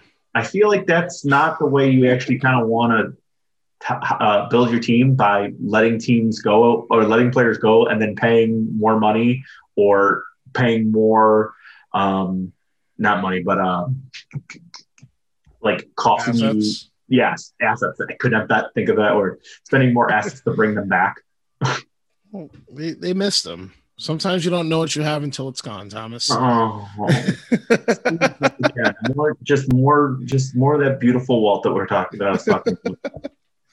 But yeah, I don't know. I don't know that. I don't understand that either. Honestly, I don't. That was weird. But okay, I'm gonna stop scrolling because that's not. Can't find it. When did he get suspended again? Who? McDavid. When did he get suspended? It was yeah. It was what, last Thursday? I want to say maybe the game last Thursday. I'm gonna look. I just had it here. The game was March 30th, so Tuesday. Okay, all right. I'm gonna keep going back because I'm at the April 1st. I just had the the helmet throwing fine. Nathan McKinnon just fired guy's helmet and just hit him right in the face. That was funny. That was funny. Because it almost looked like there wasn't a lot of like malicious intent. He just kind of flung it at him, and the player just like didn't get his hands up and just got smoked right in the face. Yeah, pretty hilarious. I'm sorry, that was just funny. Again, hilarious to me. Like, no one was hurt. Isn't that what you want, though? You want your superstars to be badasses. Yeah.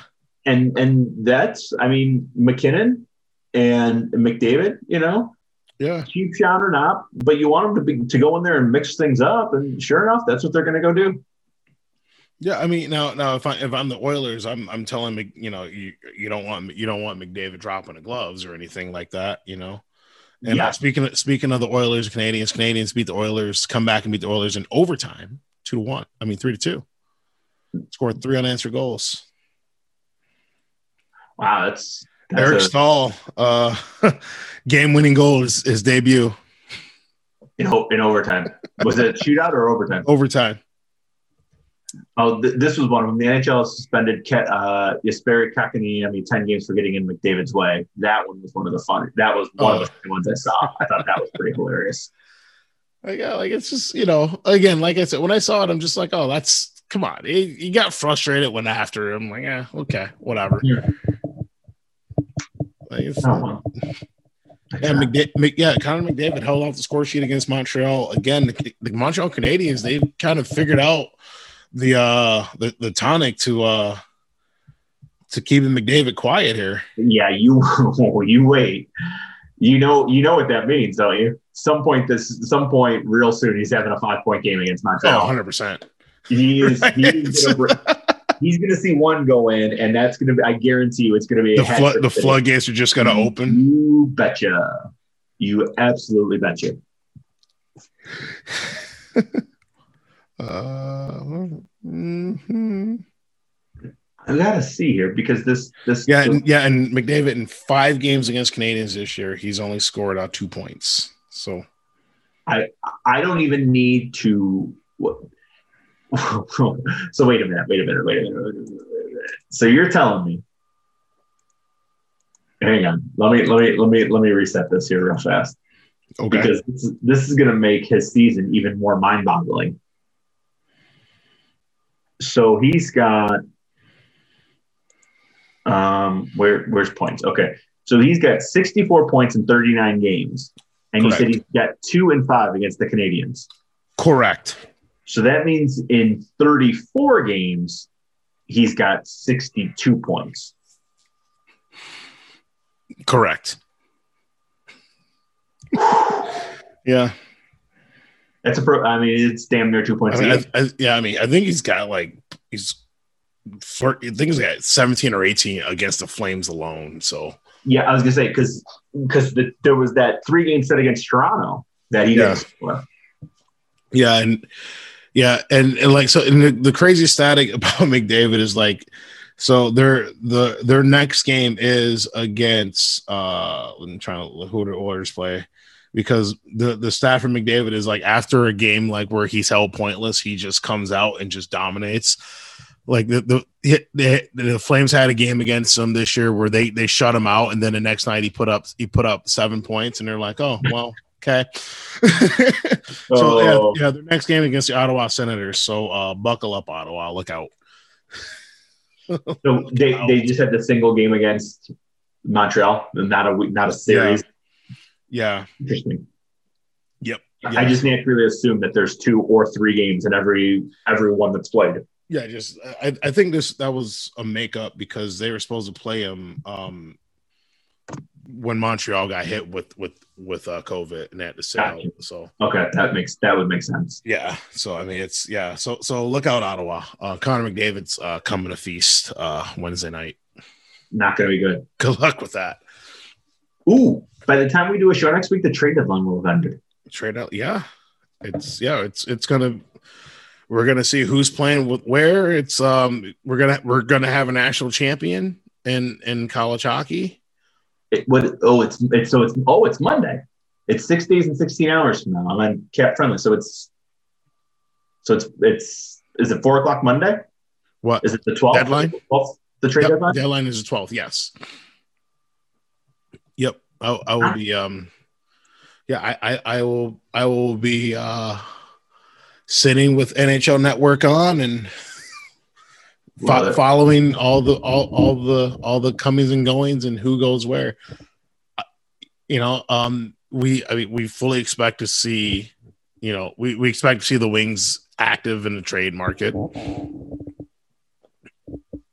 I would say any number of Ryan, Stahl, Glendening, and Bernier, I think would be the top 4 candidates to be gone. And we expect to see Taylor Hall get moved. Here's what I'm kind of rooting for. It's probably not going to happen though, but because they're right, they're actually in the playoff spot right now. But how awesome would it be to see the Coyotes work out a trade with the Bruins to send Phil Kessel to Boston? Stop it. There's no way. Well, I root for the story. Okay, listen. I'm going to start rooting for that too. I'm going to assume or Buffalo trades Hall to Edmonton. Let's just get crazy. You want guys going back? Maybe the Rangers are going to trade for Stahl. Here's the thing: it makes sense for them because they need a defenseman. A 2nd-round pick was included in the first deal, and now we get a 3rd-round pick to send them back. I root for the story, man. Would that also not be a you're going to be GM of the year candidate type deal, even if you have a team that's the worst in the NHL? Yeah. And it's funny. It's kind of funny because I kind of feel like just because what's happened in the last 2 weeks, where you had some teams who, you look at like, all right, they're, Nashville, the Nashville's not going to do anything. Arizona, the Coyotes and the Sharks, they're probably not going to do anything. Now these teams are all of a sudden in playoff races. The Rangers are in the playoff race. The Flyers are in it, but I don't see the Flyers making any deals. But now you have more buyers than you had sellers now at this point. And you can now, when you have more buyers and sellers, it's a buyer's market. The sellers can drive the price up. I often wonder, in this situation, no, I shouldn't say often wonder. My bigger thought, I guess, would be, but at the end of the day, like, don't if you're a GM, don't you need to be smart enough to know, well, let's face it, we were bad for 25 games and we've been good for the last 10. Yeah. Or we've been average for 25 games. Like, because that's my thought in Nashville, is that it's almost like we were not very good for basically 25 games. We were about average. And yes, we've been very good the last, 10. I think they're 8-0-2 in the last 10. Yeah. Isn't there, like, well, let me just ask you, forget, a GM, let me ask you, would you then have some sort of, wouldn't you have a little bit of a pause before you say, okay, now let's mortgage the future, because now we got to, there's a correction coming, because you're not going to win 20 in a row. Right. And then you're going to throw a new body into the lineup, and there's always that adjustment period. Doesn't that make it a little bit tough and a little uncomfortable to make a deal, like to base it just on the last 10 games? Don't you really need to look at the season as a whole? Yes, but at the same time, I feel like if you have a shot at making the playoffs, and if you really feel like you need to add a guy, you kind of have to do it. And this year, and as we've talked about before, and it'll come up a few more times between now and the draft. I mean, this year's draft, yeah, that's true. I said this too. Yeah. You're really worried about a 3rd round pick this year or a 2nd round pick? That's fair. I think that's the best point that I keep forgetting. That's the one reason I think teams will be more willing to deal draft picks this year. I mean, here's the thing, like, it wouldn't shock me if Steve Yzerman could core somebody out of a 1st round pick for Luke Glendening. It would not shock me because that team is probably thinking like, well, it's probably going to be 32 anyway. So, okay, it's a high 2nd round pick, big deal. Right. We can, if we win a cup, you win a cup, you don't worry about the trade you made if you win, right? No, you're exactly right. It's not a bad trade if you win, And the law, and I've even said it, so I'm a little disappointed in myself for forgetting it, is because given the lack of a very solid and cohesive minor league season this year, I think you're right. I think you're very right in the sense that I don't know if there's real true value in having a 2nd round, a 3rd round pick instead of a player that, even for a fringe team, that 3rd round pick is probably less valuable than, say, a Luke Glendening, who can even help you get in. And then once you get in, you just start hoping for the best. Right. Yeah. So I get that. Yeah. That's the only, and because, the OHL, you have kids who haven't played in a year who are draft eligible this year, and so, I mean, we've talked about plenty of times how the draft is a crapshoot at the best of times. Yeah. Do you think the league made a mistake not pushing the draft, still plowing through with the draft, shortly after the end of the Cup Finals? No, because I don't like there's a lot that went into that decision that, again, I'm not qualified to even consider or think about. So, hey. Okay. So yeah, because then you got CBA stuff involved with the draft if you push it back, and like contracts and all this other stuff, and it's just like a bunch, again, stuff that I don't understand. Fair enough. That's too complicated for my brain. Okay, that's fair. I just one of those things that I kind of wondered because I really kind of expected it a little bit on my end. I thought that they might push it back, and I thought that like a December, I know it's weird to do it in the middle of the regular season, or hell, maybe even the NHLers are going to the Olympics, right? Maybe even do it during the Olympic break. Yeah, well, the GMs have a little bit more time. So I mean, I know there's an issue with the CBA and like when are players' contracts going to kick in and like and like a bunch of stuff. But yeah, I don't. Yeah. Okay. Yeah, that's fair. That's fair. I mean, so that's it.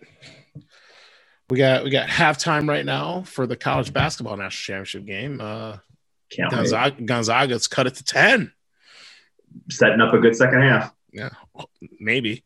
The Golden Knights are just pumping the Blues right now. It's 6-1. Geez, that is. The Wings, I don't think have fallen victim to it yet, but we did have a season sweep. Washington won 8 against the Devils. Oh, yeah. I did want to mention that because I saw that and was I cannot believe it. The only team the Wings haven't beaten, I believe, is Chicago. That sounds right. But I feel like we've only played them 4 times. And we win. Yeah. We went there and they were here. I think we still got a couple chances left. Yeah. 2 series, I would say. Yeah, we get them next weekend here. And then I think we still, and I believe we should probably still go there, right? No, I'm looking. No. Oh, so these are our last 2 chances, huh? Yeah. We've gotten everybody else? No, we've got to have at least one win against everybody else. All right. Try not to go 0-8 against anybody. Oh, wait. No. They did beat the Blackhawks. 5-3. We did. Where? So in Chicago. Because the next day was a game on NBC Sports where they lost 7-2. I remember neither of those games. Straight up remember neither of those games. But okay. Good. So the Wings will not be swept by anybody because they've beaten everybody at least once. Hey, so, beat one in Tampa for the first time since 2011, back when Mark Stahl was a young guy, was a young player for the New York Rangers. He scores a goal in the breaking of the streak for Detroit. Yeah, there's the Wings. There's a lot of guys in the Wings that weren't even in the league. Yeah, weren't even draft eligible. That really is quite a streak, and it's good that they're ended. And again, it's there does need to be, though it's not at all a good season by any stretch of the imagination. The Wings they're holding strong on a pace for what would be a 55 points in a 71 game season, coming off the 39 points that they had last year, and they should be better because they did, having Stahl, Stetcher, and Merrill back end instead of Biega, Bowie, and Erickson should lead to more wins. But the fact that it actually is leading to more wins is good to see, to be sure. The Wings have they're not awful, and I think from the start, right? That's kind of what we said. That's what we just like. Hey, we know you're gonna be bad. Don't be historically bad, though. Yes, and they've avoided that. They really have. We don't want to be game 26 into the season and we're like, I don't think I can watch 30 more of these. Yes. We don't want to be the Buffalo Sabres. I have said that a couple times, but for the most part, I have still turned back to them. So there's a lot of credit. Yeah. So the Wings were at 13 wins. They had 17 all of last season. That's so that tells you. Yeah. I mean, if that doesn't give you a snapshot of how just awful last year was, Well, literally only one way to go. You got to believe that last year was rock bottom, and now is only one way to go. Yeah. I mean, the next worst team was Ottawa, and they had 62 points. So they had 62 points last year. And what? So if I go league, God, Florida's the best team in the league. Yeah, they are. Wrap your mind around that. I mean, they're and to the Panthers' credit, man, they're getting it done. They just signed their first round draft pick goalie standout Spencer Knight to a contract. He signed his entry level, and a lot of people kind of wondered about what's going to happen in Florida because they in the same offseason, they draft Spencer Knight and then gave Sergei Bobrovsky all the money. But, to the Panthers' credit, they're kind of showing that whoever's good, that's who's going to start. Yeah, because Chris Drager's played as many games as Bobrovsky, and he's played them well. Yeah, I mean, yeah, Drager's played 17, Bobrovsky played 22, but yeah, it's if you're playing well, you're gonna get in there. Now Drager is a free agent after this year, so he'll go off somewhere and find some money.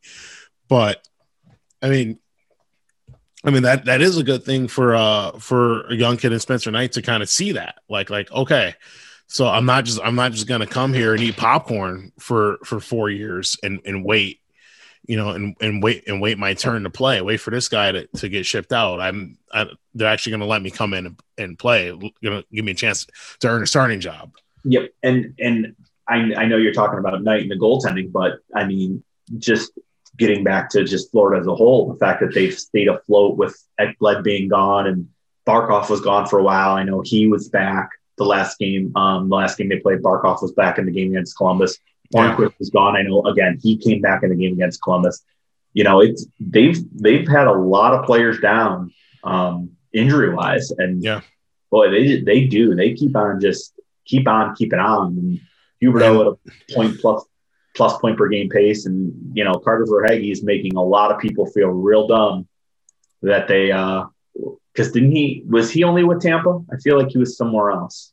I don't. He was only with Tampa, so Tampa obviously had money issues, so we're never going to be able to get him signed. But he's maybe doing some real good work, scoring already with 17 goals on the year, and playing top line minutes, and I think people might have rolled their eyes at that.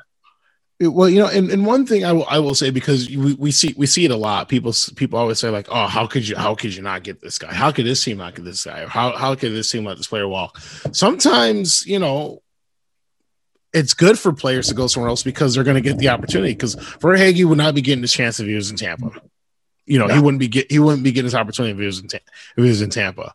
And I think a lot of times it's just about where you end up and where you can fit in. Yeah. And if you get a chance to get a bigger role, then you can show your skill.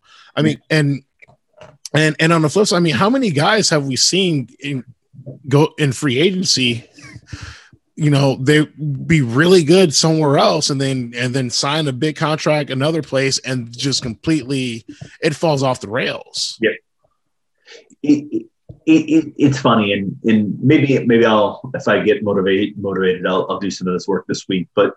It almost seems like that the better signings, you're far more likely to have a better signing and have a more successful signing with somebody that you gave 2 years and $3 million per than somebody that you gave 7 years at $6 million per. It's a gut feeling that's probably not right, but it just feels like you're almost better served. Like the better contracts really tend to be the ones that aren't cumbersome the whole time the player's there.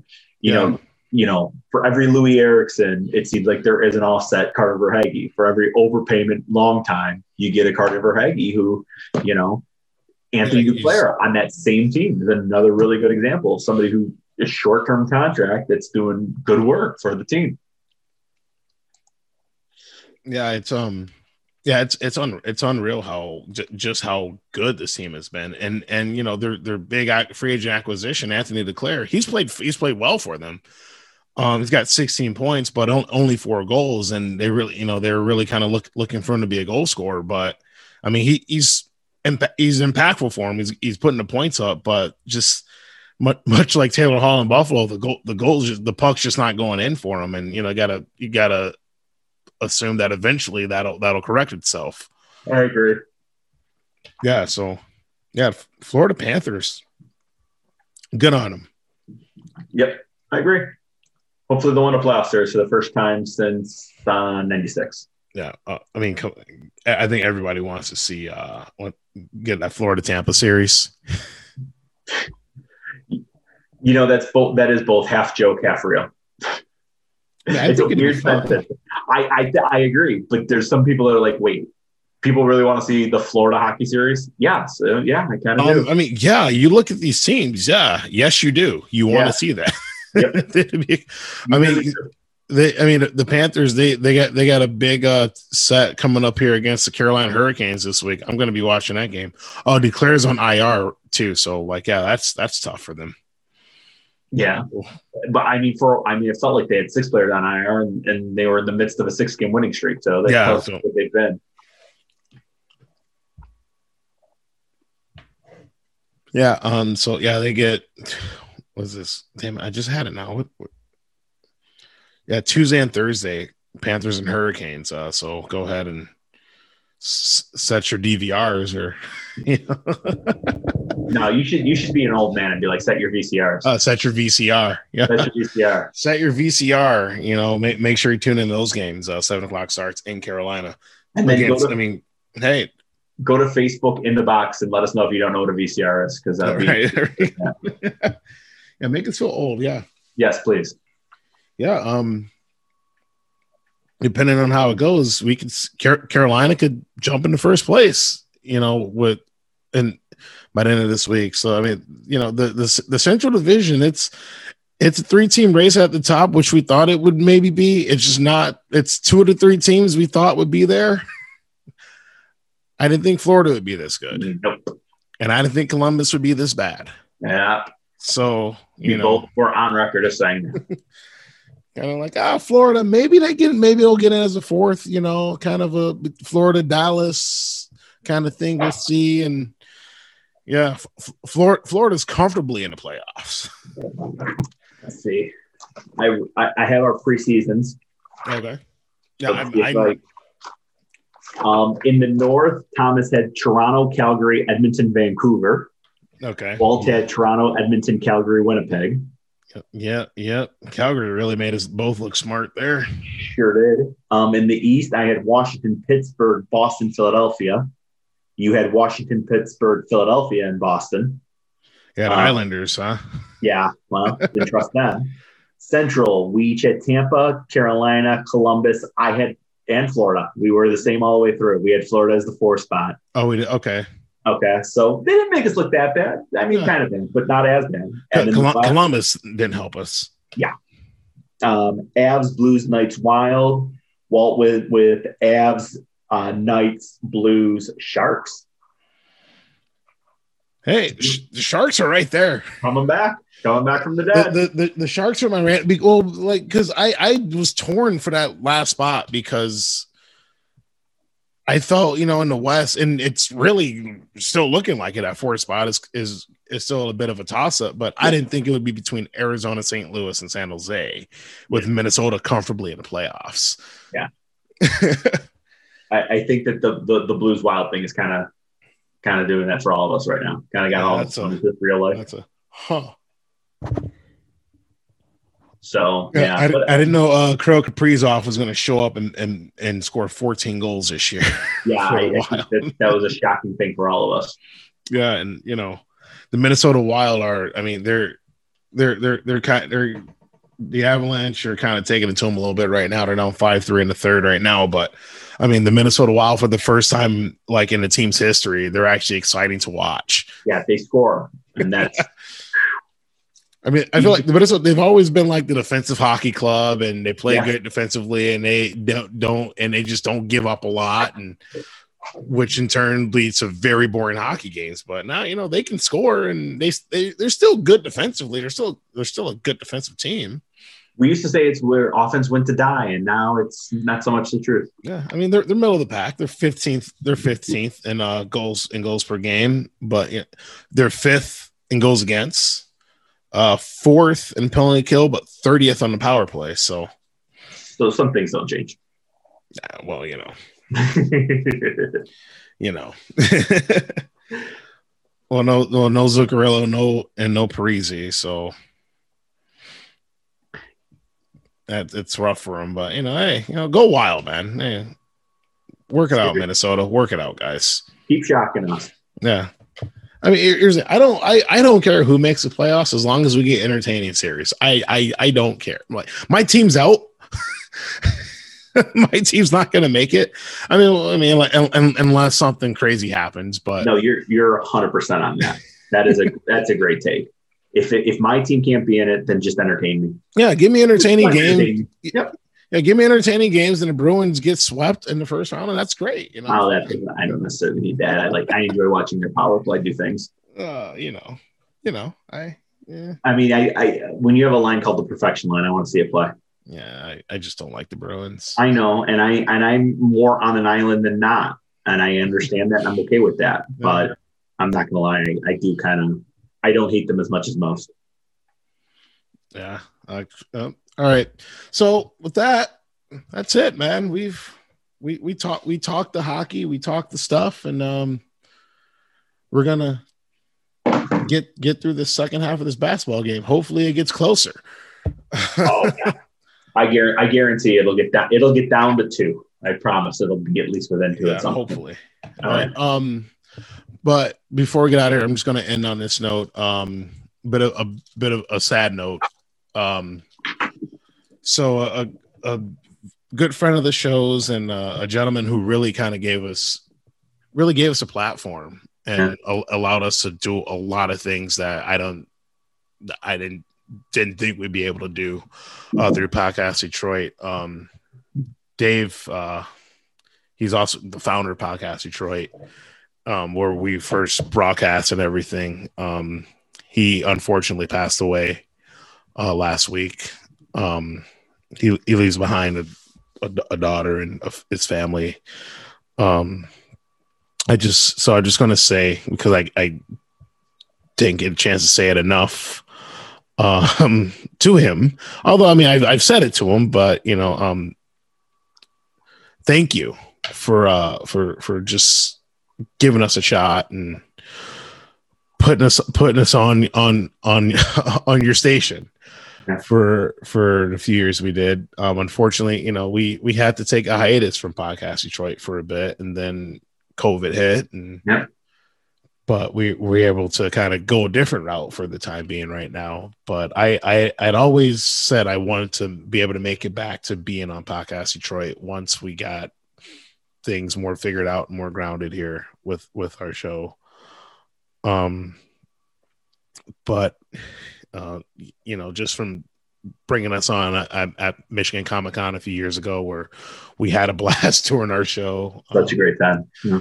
Doing shows at the Oshilele, him sharing the infamous Fedorov story, the wonderful Fedorov story, but thank you, David. I'm gonna miss you. I'm gonna miss the just overtly blatant sarcastic Facebook posts, the constant updates of what's going on at Temple Bar, and just the absolute just dynamite funny stories he always had and could tell. Man, he lived a very fun, very interesting life. I mean, if there's ever a book to be written about him, it trust me, you'd enjoy it. Because he has some stories to tell, man. So thank you, Dave. Amen to that. Well, all right. Good night, everybody.